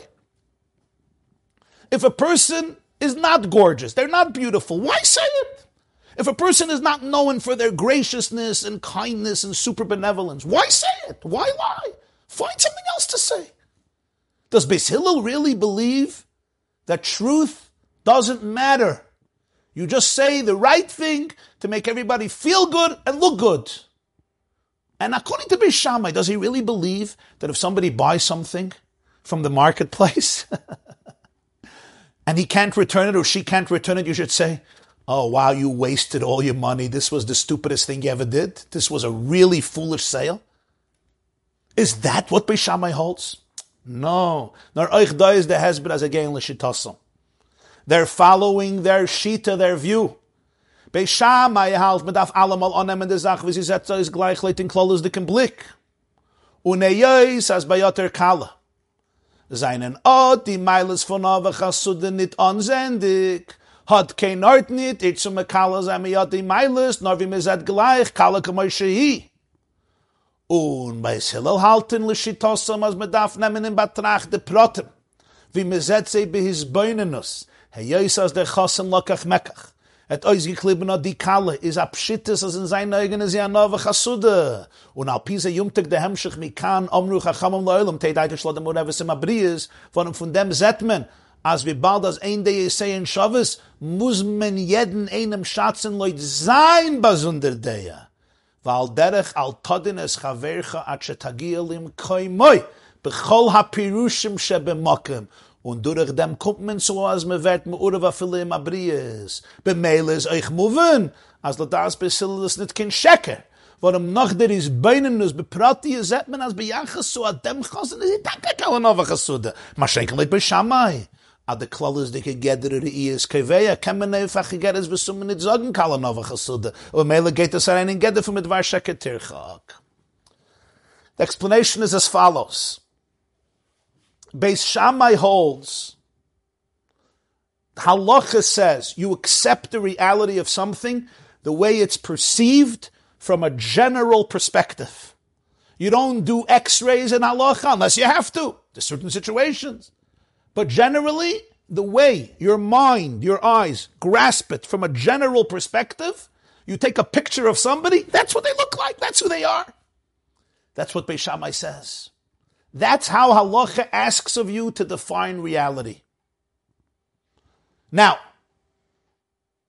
in this bride or this groom, these particular qualities are not visible. The Gemara uses qualities. The Gemara speaks about challenges that are visible. There's a reason for it, because my eye tells me, I'm sorry. It would be a compliment that from my perspective is dishonest. So the Beis Shammai says, Kala kamay shehi, find the virtues to talk about. Beis Hillel doesn't say you lie. Beis Hillel says as follows. We do take x-rays. We do analyze. We do dissect. We do tune into the details, to the various factors. Let's think about this. Why is there a wedding now? This groom took this bride as his wife. She is for him his soulmate. He wants to spend Be'ezer Hashem the rest of his life with her. In his eyes, she's gracious. She's the most gracious person in the world. She's the most beautiful person in the world. As he brings 44 star, the Gemara in Saita Daf Mem Zayin Amar Aleph, what does Rabbi Yochanan say? Shalish Chino Yisein. there's three things that we have such graceful feelings towards. The place you live. If you live in New York, it's my place, New York. Other people think it's horrible, but for you, New York, and for this one, LA, for this one, Miami, whatever it is, this is my place.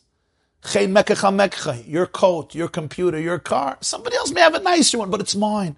And then there's Chen Isha al Baila. The grace that a woman has in her husband's eyes. She's mine, and that's what makes her the most beautiful. She's mine, and I'm hers. And that's why the Gemara continues and says, Mikan, from here the sages learned that you have to be integrated with people. Your mind, your perception, your das has to be mu'ureves. It has to be mixed up with people. What does this mean? What this means is that you have to get to know people. People have different perspectives. Ain't they say in Shabbos, no two people look alike, and no two people think alike, and no two people have the same struggles, and no two people have the same way of looking at the world. And you have to start evaluating each person from his or her paradigm and perspective. What does the Mishnah say? Don't judge a person until you do not reach their place. Who says it? Hillel. Footnote 46, Avos, Perik Beis, Hillel says, Al Todines Chaver Chachadagilim Kaima. You can't judge somebody until you don't reach his space. And the Rebbe says space doesn't only mean physical space. Space includes every concept of space. I cannot judge you until I do not know where you live, until I don't understand your space, until I can't tune into your space. And space again means geographical space, psychological space, existential space, spiritual place, physical place, emotional space. And then you could learn how to be integrated even with brios, even with simple creatures. But you have to understand people. So Beis Hillel is not telling you to lie. When you say Kala Nova Chasudi, he's just telling you, you came to this person's wedding. Can you take off your own glasses at the wedding and put on the chassan's glasses and dance in front of the Kala and say, she's the most gorgeous, gracious person in the world. And dance in front of the chassan and say he's the most handsome, amazing guy in the world. Because for this Kala and for this chassan, that's the truth. But for this, you have to strip yourself from your own paradigm. Maybe you would have not chosen this Kala or this chassan. I hope not. There's one Kala and one chassan. You would choose somebody else. But for this chassan, she's everything. Of course she's Kala Nova Chasuda. I'm not lying, Beis Hillel says. Beis Shammai says, the geder, the klolas the kegeder, what establishes in halacha reality is not the x-rays, not the details, not the nuances, what you see. I can't say Kala Nova Chasuda.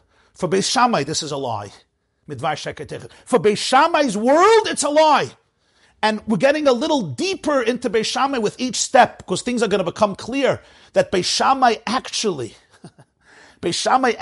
doesn't believe in x-rays, not because he doesn't believe in x-rays, but because Beis Shammai could live in a world where the outer and the inner are always synchronized. So the outer tells you the whole story of reality. That's how Beis Shammai lived. And that's how he believes halacha determines reality. See it, and that's what it is. And in every detail, you could see the klal. And understand the klal. This is a lie, sorry. They're not arguing if you're allowed to lie. They're arguing how halacha defines reality. Let's go to the next step. Here, the argument changes, completely different realm, the laws of Nida, the laws of a woman during her cycle. Der lishitasi verspiegelt sich ab in die Pluktes von Beis Shammai und Beis Hillel. Wird noch mehr begründet von Moven durch dem, was man gefunden, lishitasi Beis Shammai und Hillel allein. Und das ist in zwei Fallen, wo der Lishitasi ist mudgish b'miyuchad. In ersten Fall ist der Hadgash in dem, was zu lieb dem Lishitasi ist Shammai lekula und Hillel lechumra. Behepach von seiner Schitte bechlal. Und in zweiten ist das mudgish durch Meisera, weil sie haben sich Shammai und Hillel allein geführt mit Meisera Peil. We have now two other examples. But here it becomes even more emphatic. Because in the first case we see Shammai will be lenient and Hillel will be stringent. Usually Shammai was stringent, Hillel was lenient. The fact that they can reverse their views shows how attached Shammai was to this worldview. He's even ready to defy his norm and become lenient. That's how deep this worldview is pervasive. He's not just always stringent or always lenient. Real people are not that way. Real people have a paradigm that for them is really authentic, and that's how they live. That's their trajectory. And Hillel and Shammai here transform their regular opinions. The second case is also fascinating because it's about a story. It's about a story of Shammai and Hillel. You don't only see what they preached, you see how they lived. It's called Maaseh Rav. The Gemara says the strongest thing is a Maaseh, when you have a story how they actually lived. Not just their school, not just their students, not just what they taught, but Shammai and Hillel themselves. Here we go. In Seder Nezikin Masechta Ediyas Lenin Mir. Shammai Yomer, Kol HaNoshim Dayan Shaton, V'Hillel Leim Mipkida Lipkida, Afilu Leyamim Harbe. Shammai sagt, als an Ish, was ist reue Dame, sie mit Hamitaris, was sie reton von der Ehe und weiter, aber nicht, was sie hat angerührt vor der Ehe. Hillel sagt, dass sie ist mit Hamitaris, was sie hat angerührt von Sitten nach der letzte Teuer, dicke Bedicke. Und die Gemara ist maßbar in dem ersten Tam, Shammai kassover hamid Yishal cheskosse, wie she becheskes Teure medes. V'Hillel amar, V'Hillel ki amar hamid over al cheskosse, heiche de les leireis migufe. Aval Isis kiven de migufe kachazia lo yamrinen ukma cheskosse. Okay. This is an argument between Shammai and Hillel in the beginning of Maseches Ediyas and in the beginning of Maseches Nida. What is the argument? The argument is as follows. If a woman, and we're talking about a woman who doesn't have a fixed time for her cycle, her monthly menstrual cycle, Shammai says, a woman suddenly checks and she sees blood. So he says, Dayan Shaitan.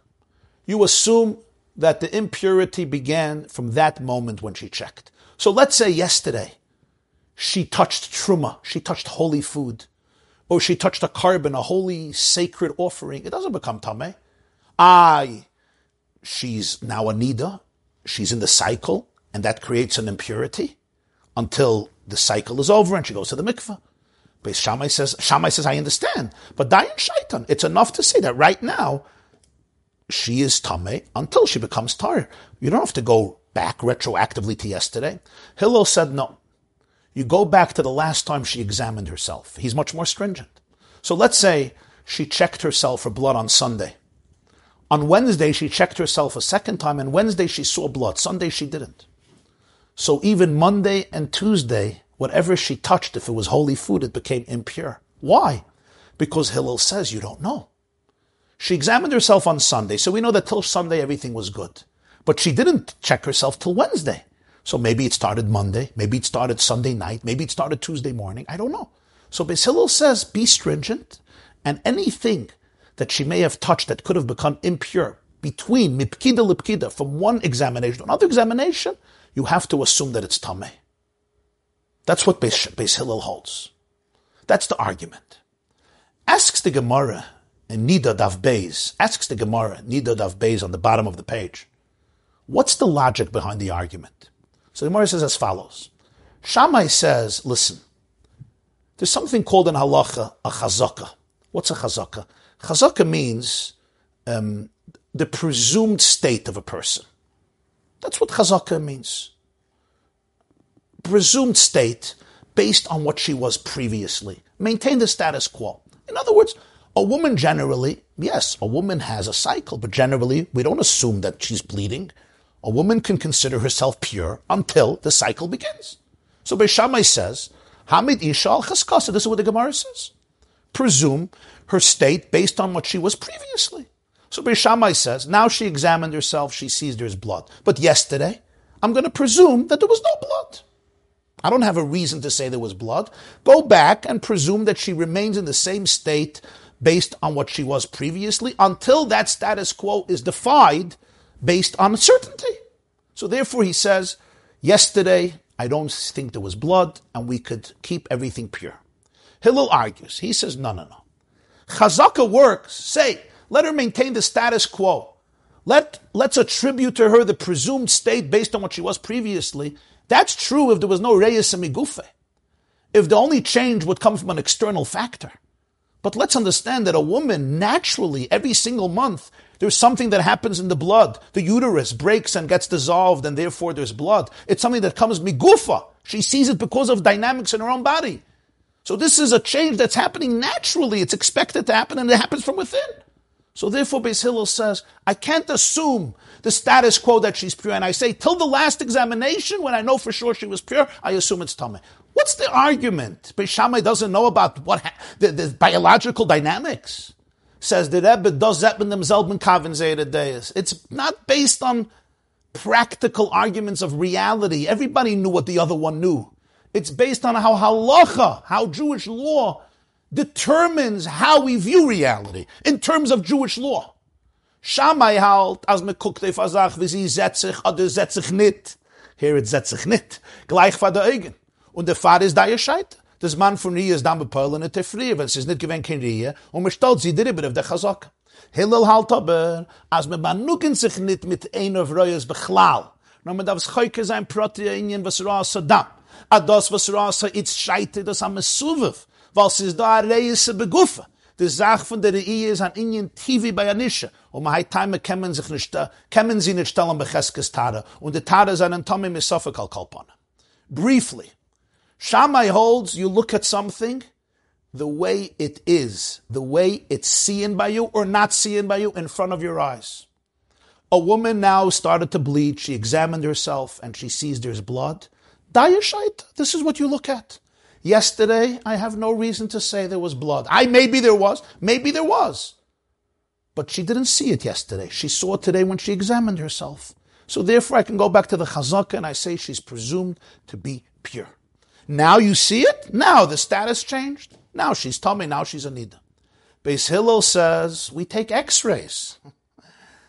We don't allow ourselves, which means it's insufficient with what your eyes see.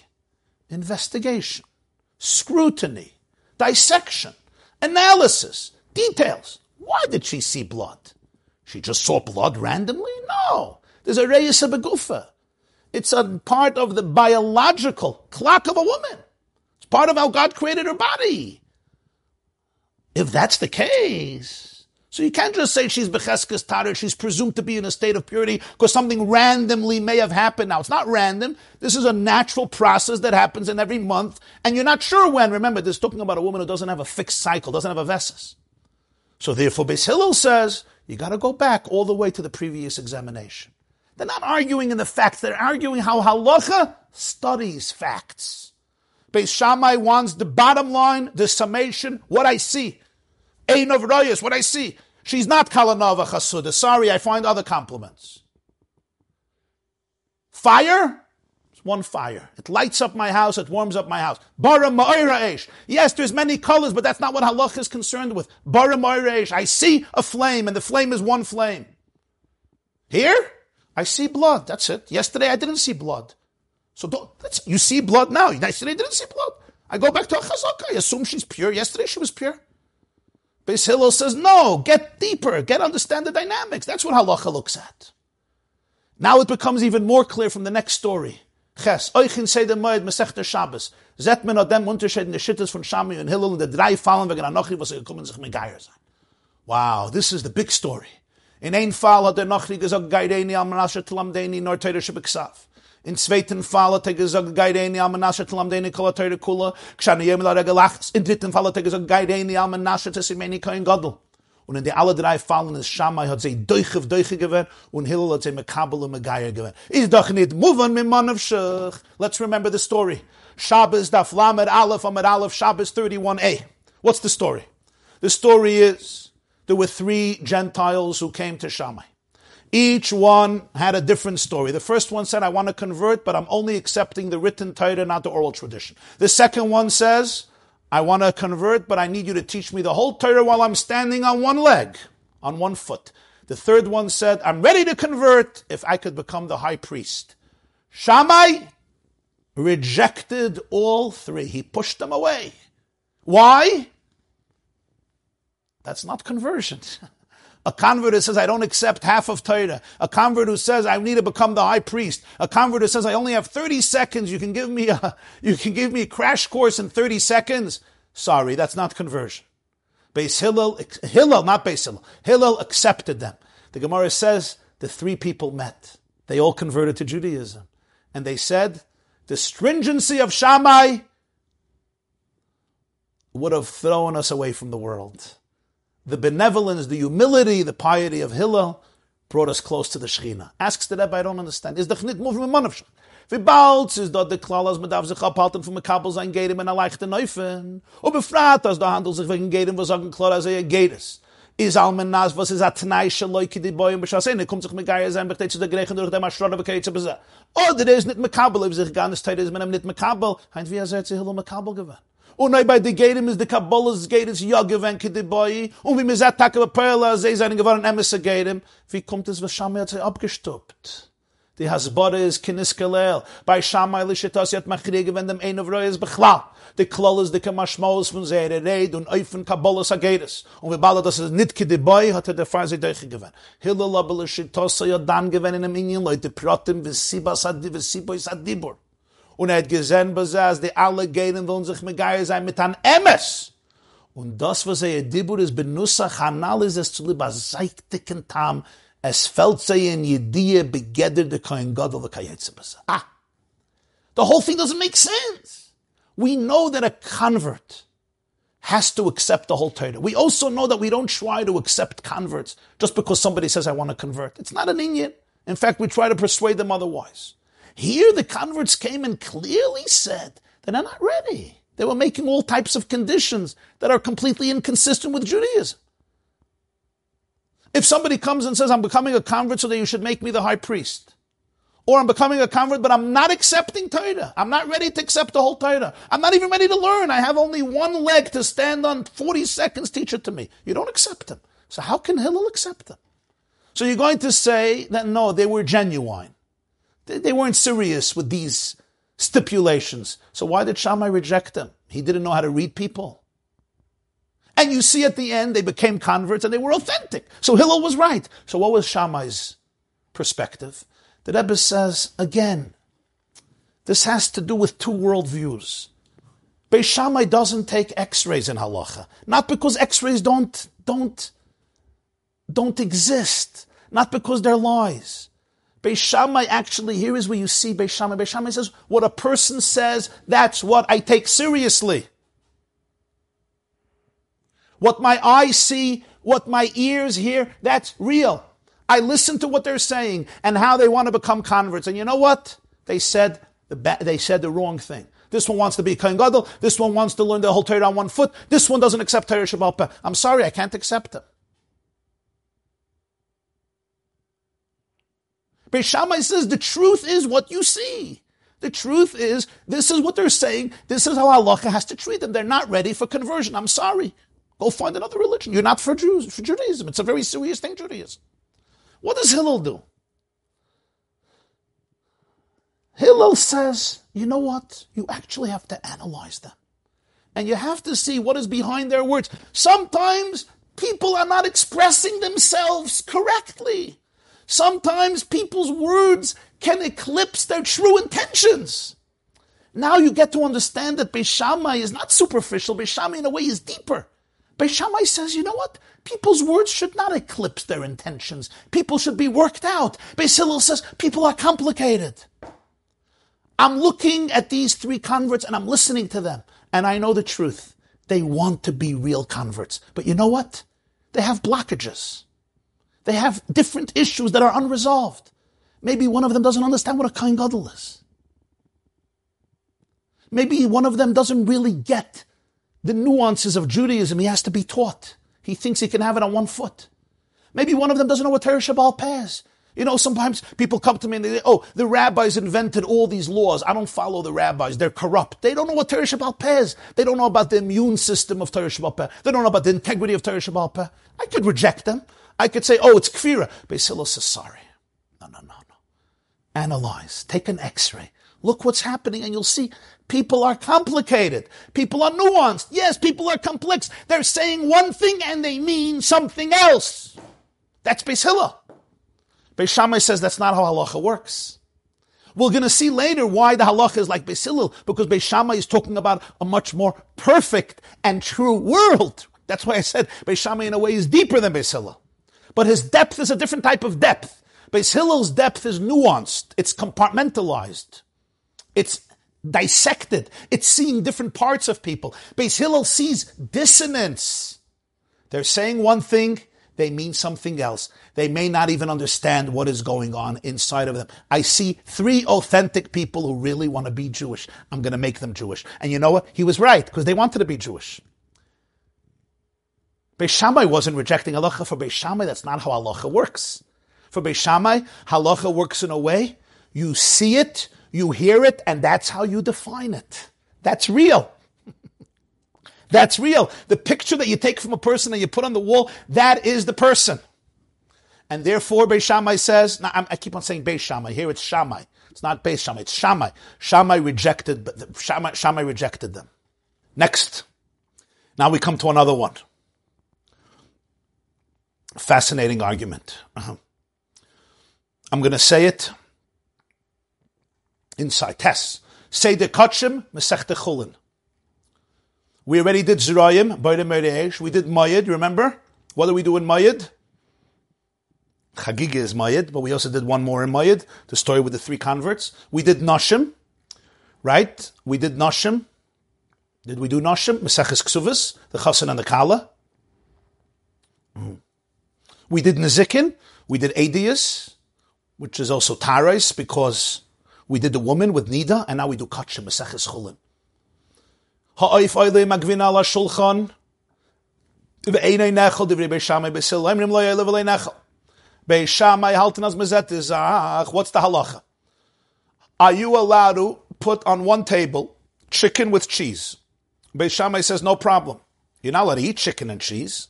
Biblically, you're allowed to eat chicken and cheese because chicken is not meat. But the rabbis prohibited chicken and they treated it as meat, so we don't eat chicken with milk. We know that. We don't eat chicken with milchiks. But could you put it on one table?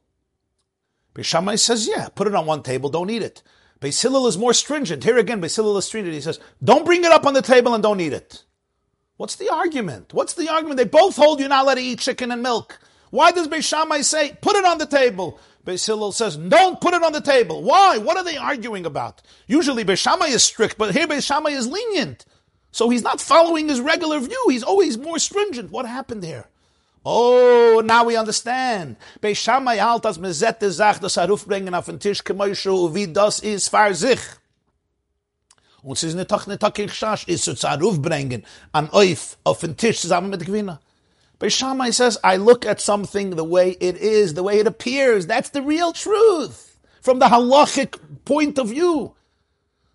Bringing up chicken, putting chicken on a table with his cheese, there's no problem. That's not forbidden. Just look at the fact. The man put chicken on the table where there is also pizza or cheese, a cheesecake. Just look at what happened. Is there any problem? No. Just look at this act independently. There's no problem. Having chicken on the same table like cheese is not an issue. Problem is eating them, consuming them together. Beis Hillel berhat l'shitasam. Beis Hillel follows his view. As medav sich misboinen seinem Pratim. Beniden de dan als Sibbe von am Mesuvev, was wird der von herauskommen. Beis Hillel says, look at everything not just in a self-contained way, see it also as a cause for factors that are going to evolve from it. Look at both things. Look at what it is a result from and what will result from it. In other words, contextualize it in the entire, look at the whole spectrum from the beginning to the end. Yes, scrutinize. Look what happened before. Look what's going to happen after. That Aruf bringen auf den Tisch is asibet am Mesuvev. One of the Baal does Yitzhak Lev Adam Ramin Uruv is eben wird Matis sein Aruf bringen beide zusammen auf den Tisch is achshash as durch dem wird das Seif on eben zu essen zusammen. Aha. I know putting chicken on the table with pizza is not a problem. I know. But I always look at what's the next step? What's the result? What are the ramifications? Yes, I analyze the details. Let's understand. Once it's on the table, a person's yetzer, people have addictions, people have inclinations, people are sometimes very instinctive and impulsive. Yetzer leiv adam ramin urov. That's who we are. We're weak people. We're frail. So what happens? I'm a little hungry. and they're both on the table together. Maybe I'm going to forget, maybe I'm not going to forget, but ultimately I'll eat them together. Beis Hillel again.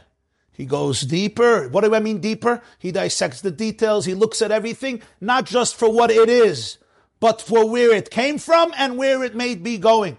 When the Rebbe said the Hadran in Yiddish, the Rebbe said, Beis Hillel sagt. Beis Hillel says, why did he put it on the table? He doesn't want to eat it. Is the Chasimin as a Baltaiva? That's what the Rebbe said. A Simin is a Baltaiva. This is a guy who has issues with food. He loves food. He's a shtickle glutton. As a Baltaiva. What do I mean as a Baltaiva? Why does you're eating cheese? Why do you need chicken on the table? You're eating chicken. Why do you have milk on the table? The guy likes food to be around. He's a Baltaiva. Ooh, so even though this is not forbidden, once you're a Baltaiva, what's going to happen? Nobody eats one piece of potato chips, right? Unless you're really disciplined. You don't eat one piece of chocolate, right? There's one piece, there's a second piece. You're not supposed to eat the second piece of chocolate, but it's there. So Beis Hillel says, sorry, no bringing up chicken on the same table like milchiks. Next machloikus. I'm going to say this machloikus outside.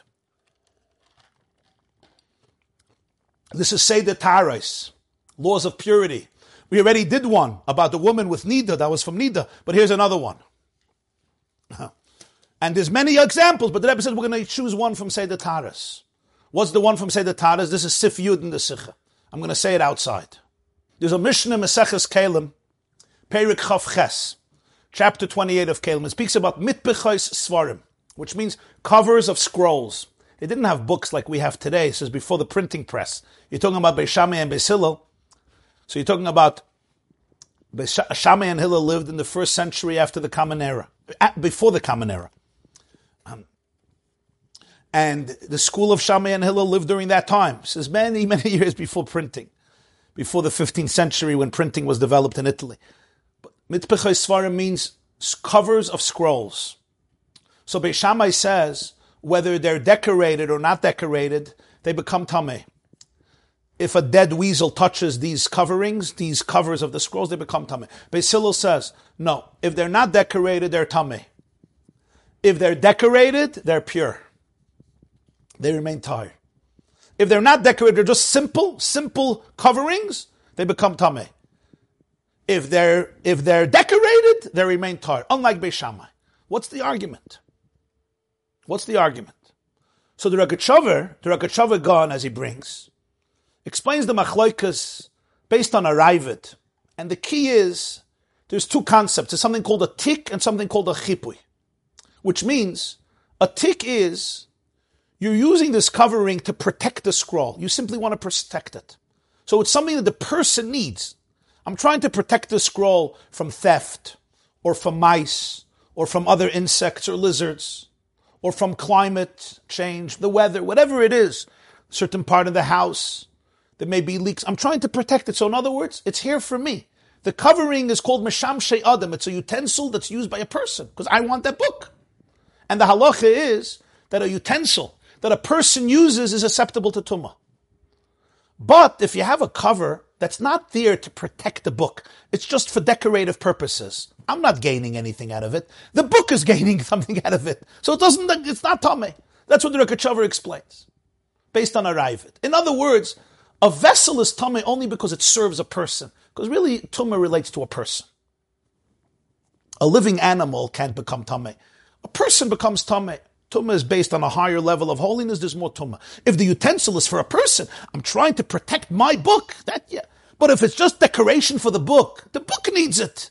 Right, as one of the commentaries say, ain't tachshet lekeli, right? We don't put jewelries for people, not for books. You want to put jewelry on a book, it's for the book, but it's not mekabel Tumah. So the Rebbe says, so what's the argument? Now we'll understand the argument. When you have decorated covers of scrolls, it's made for beauty. So Beis Hillel said, if it's made for beauty, it doesn't become tameh. If it's not decorated, it's just made for protection. So then it is tameh. So the Rebbe says as follows. Now we can understand the idea. Beis Shammai always says, you look at something from a general perspective. You look at it holistically. You see what it is, the way your eye grasps the reality, that is the reality, in a holistic, general fashion. We don't start taking x-rays. So now, when you see a book has a covering, a scroll, whether it's decorated or not decorated, we don't analyze. Both of them are ultimately helping the book, helping the scroll. They're protecting the scroll. That's the fact. They're covering the scroll, so it becomes tameh. Beis Hillel says, no, take an x-ray. Take a look at the designs. Take a look at the decorations. This shows you there's a different purpose. The decorated scrolls, their job is for the beauty. That's called chipui. It's bottled to the keli. It doesn't have a gather of a keli. It's just to decorate the keli. So it's not tameh. But if it's not decorated, this is not for decoration. This is not for beauty. It's a tick. It's to protect it. It's to protect the keli. So it becomes tameh. It also seems like when it's there to protect the keli, it has on it the level of a keli. When it's just there for beauty, it's just like an extension of the keli. So therefore, it's not tameh. And indeed, here too, we see that Rabbi Eliezer holds like Beis Shammai. The Chacham hold like Beis Hillel. Again, the same idea that Rabbi Eliezer followed Beis Shammai, the Chachamim followed Beis Hillel. Based on all of this, let's see. Based on all of this, let's come back to the end of Masechta Chagiga. I'm sorry. Yeah, let's come back to the end of Masechta Chagiga and all will become clear. And we'll understand the view of the Rambam. The argument between Rabbi Eliezer and the Chachamim at the end of Chagiga follows these two views of Beis Shammai and Beis Hillel. The Rambam holds that Rabbi Eliezer, who was a student of Beis Shammai, and the rabbis arguing with him are following the world views of Shammai and Hillel, of Beis Shammai and Beis Hillel. That's why the Rambam learns the Gemara the way he learned it, because the Rambam didn't just see arguments as isolated arguments. The Rambam put arguments in context. He saw the arguments as manifestations of the shittas, of the ashkafas of Shammai and Hillel. So when the Rambam can explain an argument as part of that way of looking how Beis Shammai and Beis Hillel understood life and halacha, he'll put it that way. That's why the Rambam chooses his explanation. Now let's understand. Rabbi Eliezer holds that the tzipui, the covering of the Mizbeach, would make it tameh. You know why? Because what you see is what you get. This is called a copper Mizbeach. And every detail of this Mizbeach is called a detail of Mizbeach HaNechoshes, or Mizbeach HaZav. This is a copper altar, it's a golden altar. Copper and gold are Makabel Tumah. We know that it's only the plating, it's only the covering. And under it, there is something else. And if under it there's something else, therefore, maybe the halachas should be redefined. Rabbi Eliezer says no. Since the way you look at the Mizbeach, what do you see? You see gold and you see copper. And even if you look at the details, every detail of the Mizbeach is gold or copper.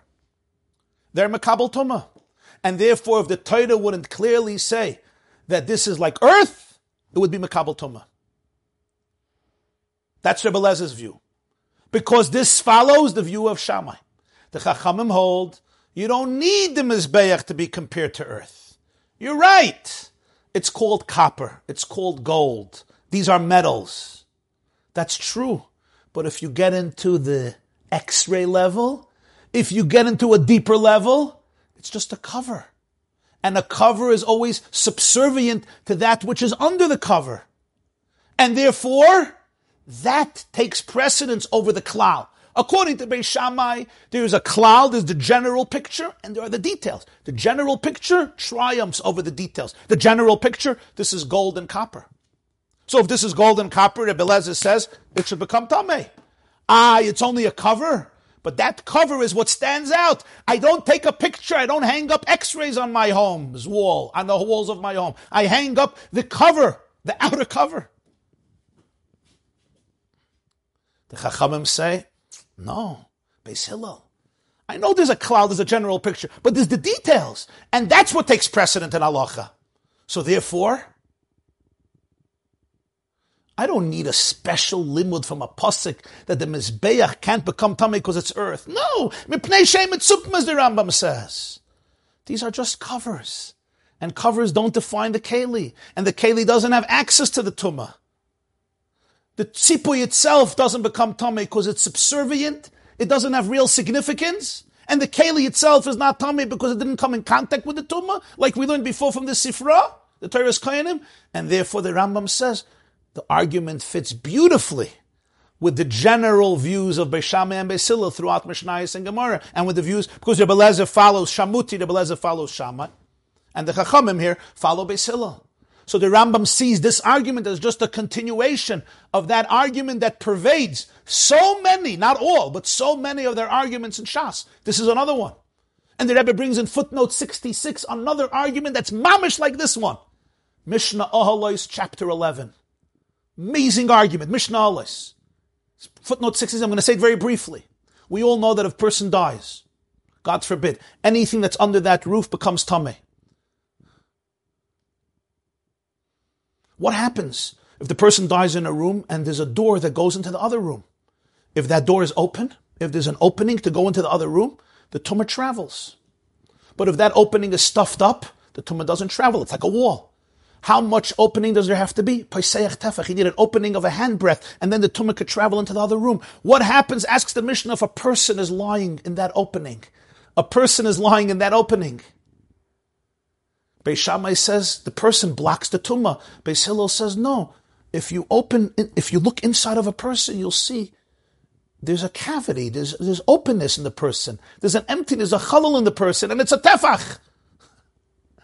So therefore the tumah goes through the person. What's the argument here?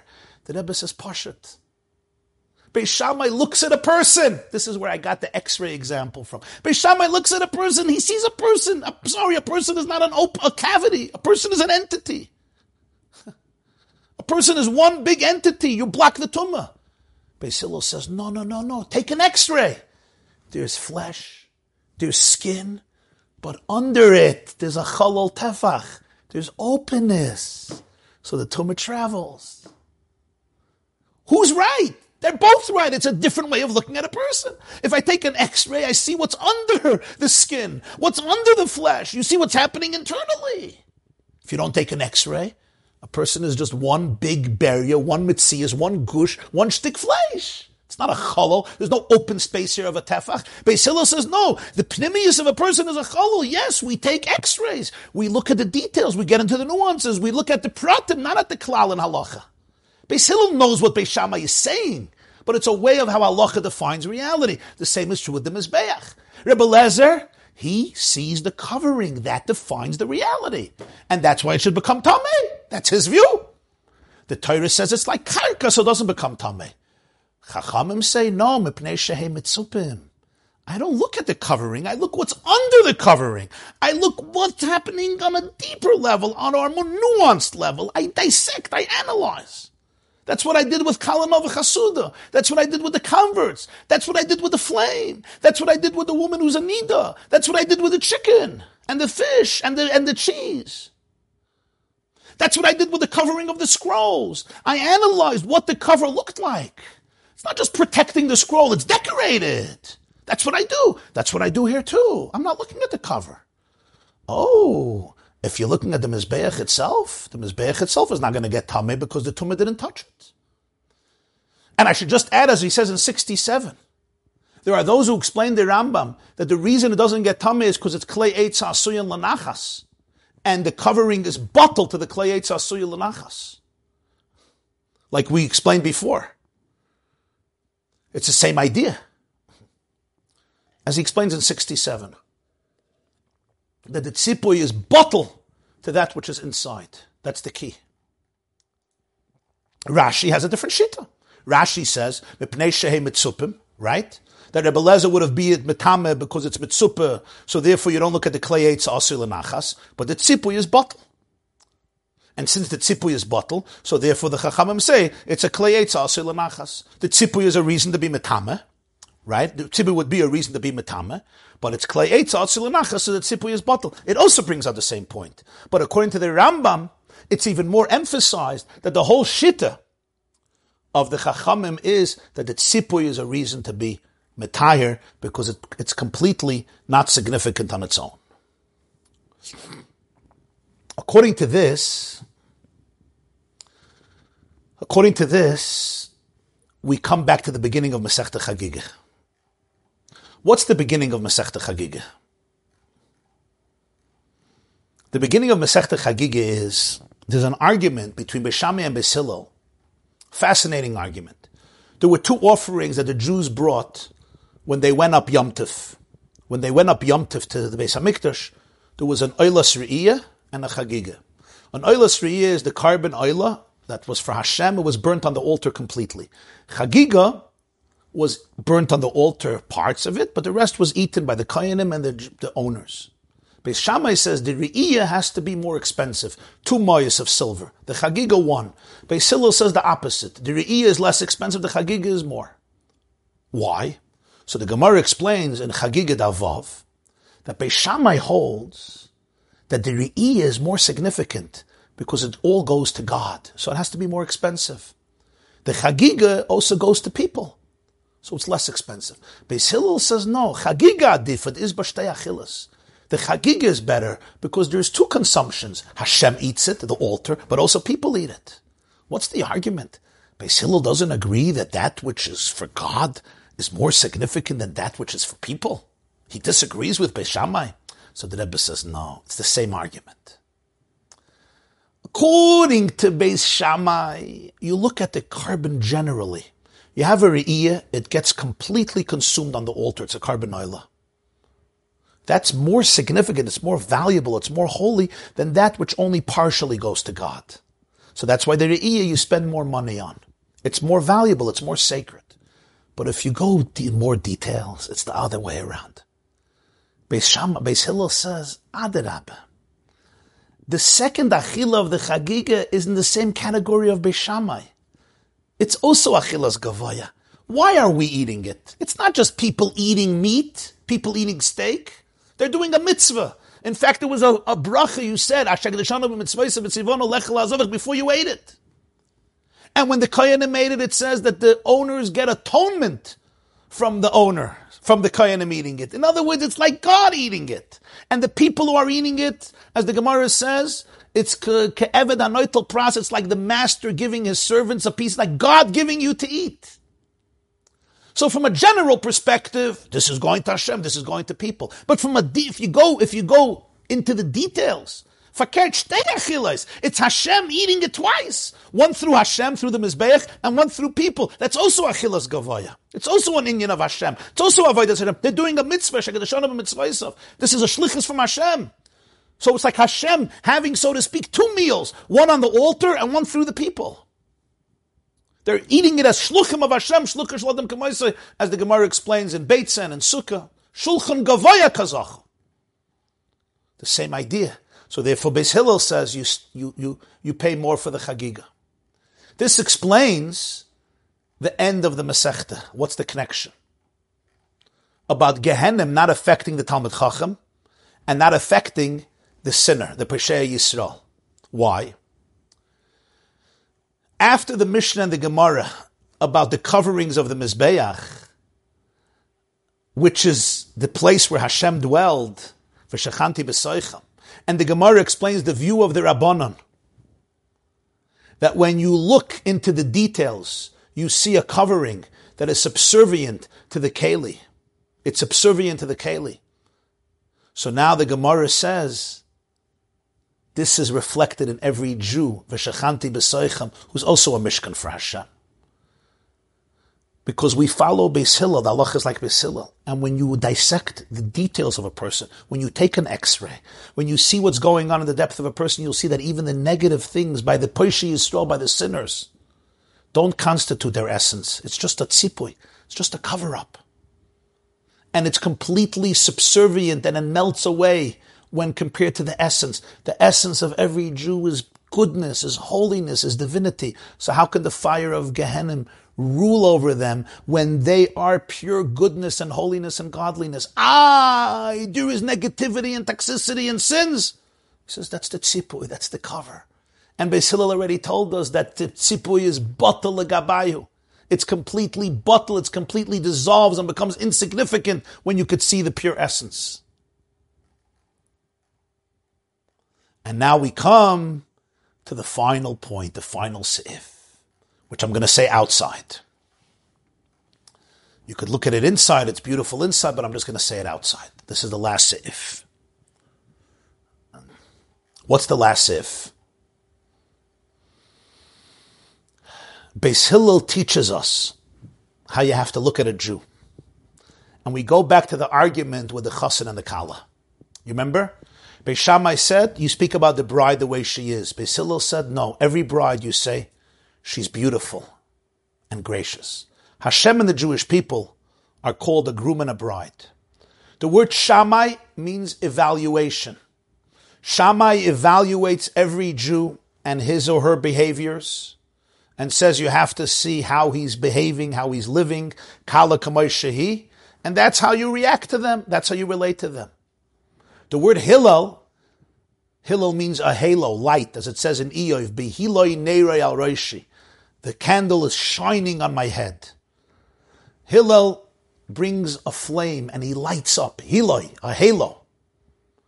And he shows the pnimius. He says, let's take an X-ray. Let's take a CAT scan.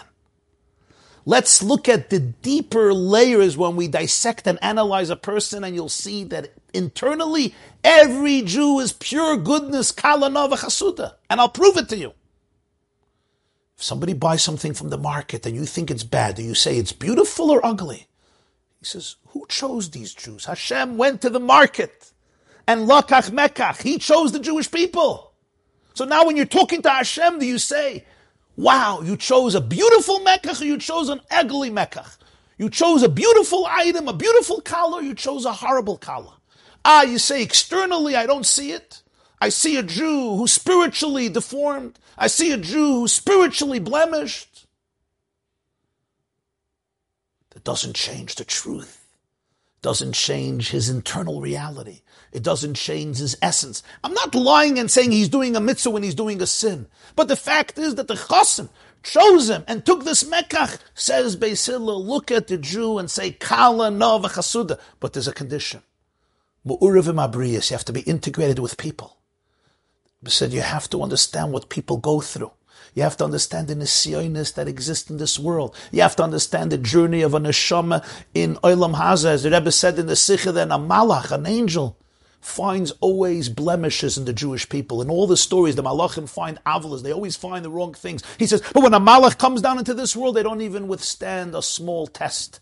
Because in heaven, it's easy to be sacred. You want to understand Kala Nova Chasuda, you have to look at the journey of a soul. You have to look at the body. You have to look at the situation in this world. You have to look at their background. Yes, you have to take an X-ray and see everything. And then you'll reach the truth and say, Kala Nova Chasuda. Hashem knew what he was doing. She's a beautiful and amazing bride. And he says, this is the lesson for everybody. You know, the Rebbe said that when Mashiach comes, Allah is going to be like Beis Shammai. Because then Tumah will be removed from the earth, and then the outside can reflect the inside, and the outside should reflect the inside. There's a seamless flow between the inside and the outside. If the inner person is healthy, it comes out on the outside. But when you know that a person is sick, you need an X-ray. Because you have to see how the outside and the inside are not consistent with each other. When Mashiach comes, the world will be a beautiful place. The halacha is like Beis Shammai. Kala Nova Chasuda, you see it on the outside.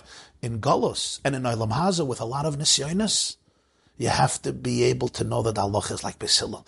You see by a Jew, the Rebbe said something negative, so you could tell yourself, oh, spiritually this is a blind Jew, a lame Jew. How can I even have a connection with you and a love to you? Says Beis Hillel, don't look with eyes of flesh. Al tabet al mareyu. Don't look at him with einei basa, with eyes of flesh. Don't look at the coverings. Hashem chose him and took him as his own. She is a Kala Nova Chasuda.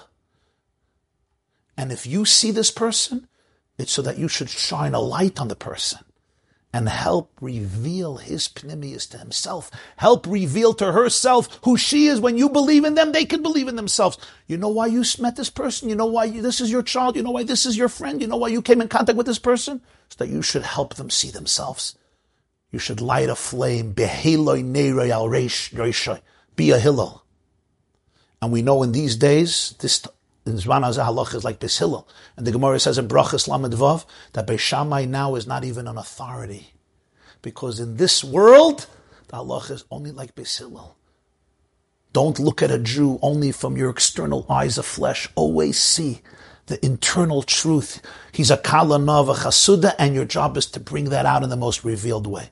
He said, that's how you dance in front of a kala. That's how you bring joy to the kala and to the chas and to Hashem and the Jewish people. And that's what brings the nisuyin, the ultimate marriage. The Medrash says the ultimate nisuyin between Hashem and the Jewish people will be Mashiach comes. Then the halacha could be like Beis Shammai, because all impurity will be removed from earth.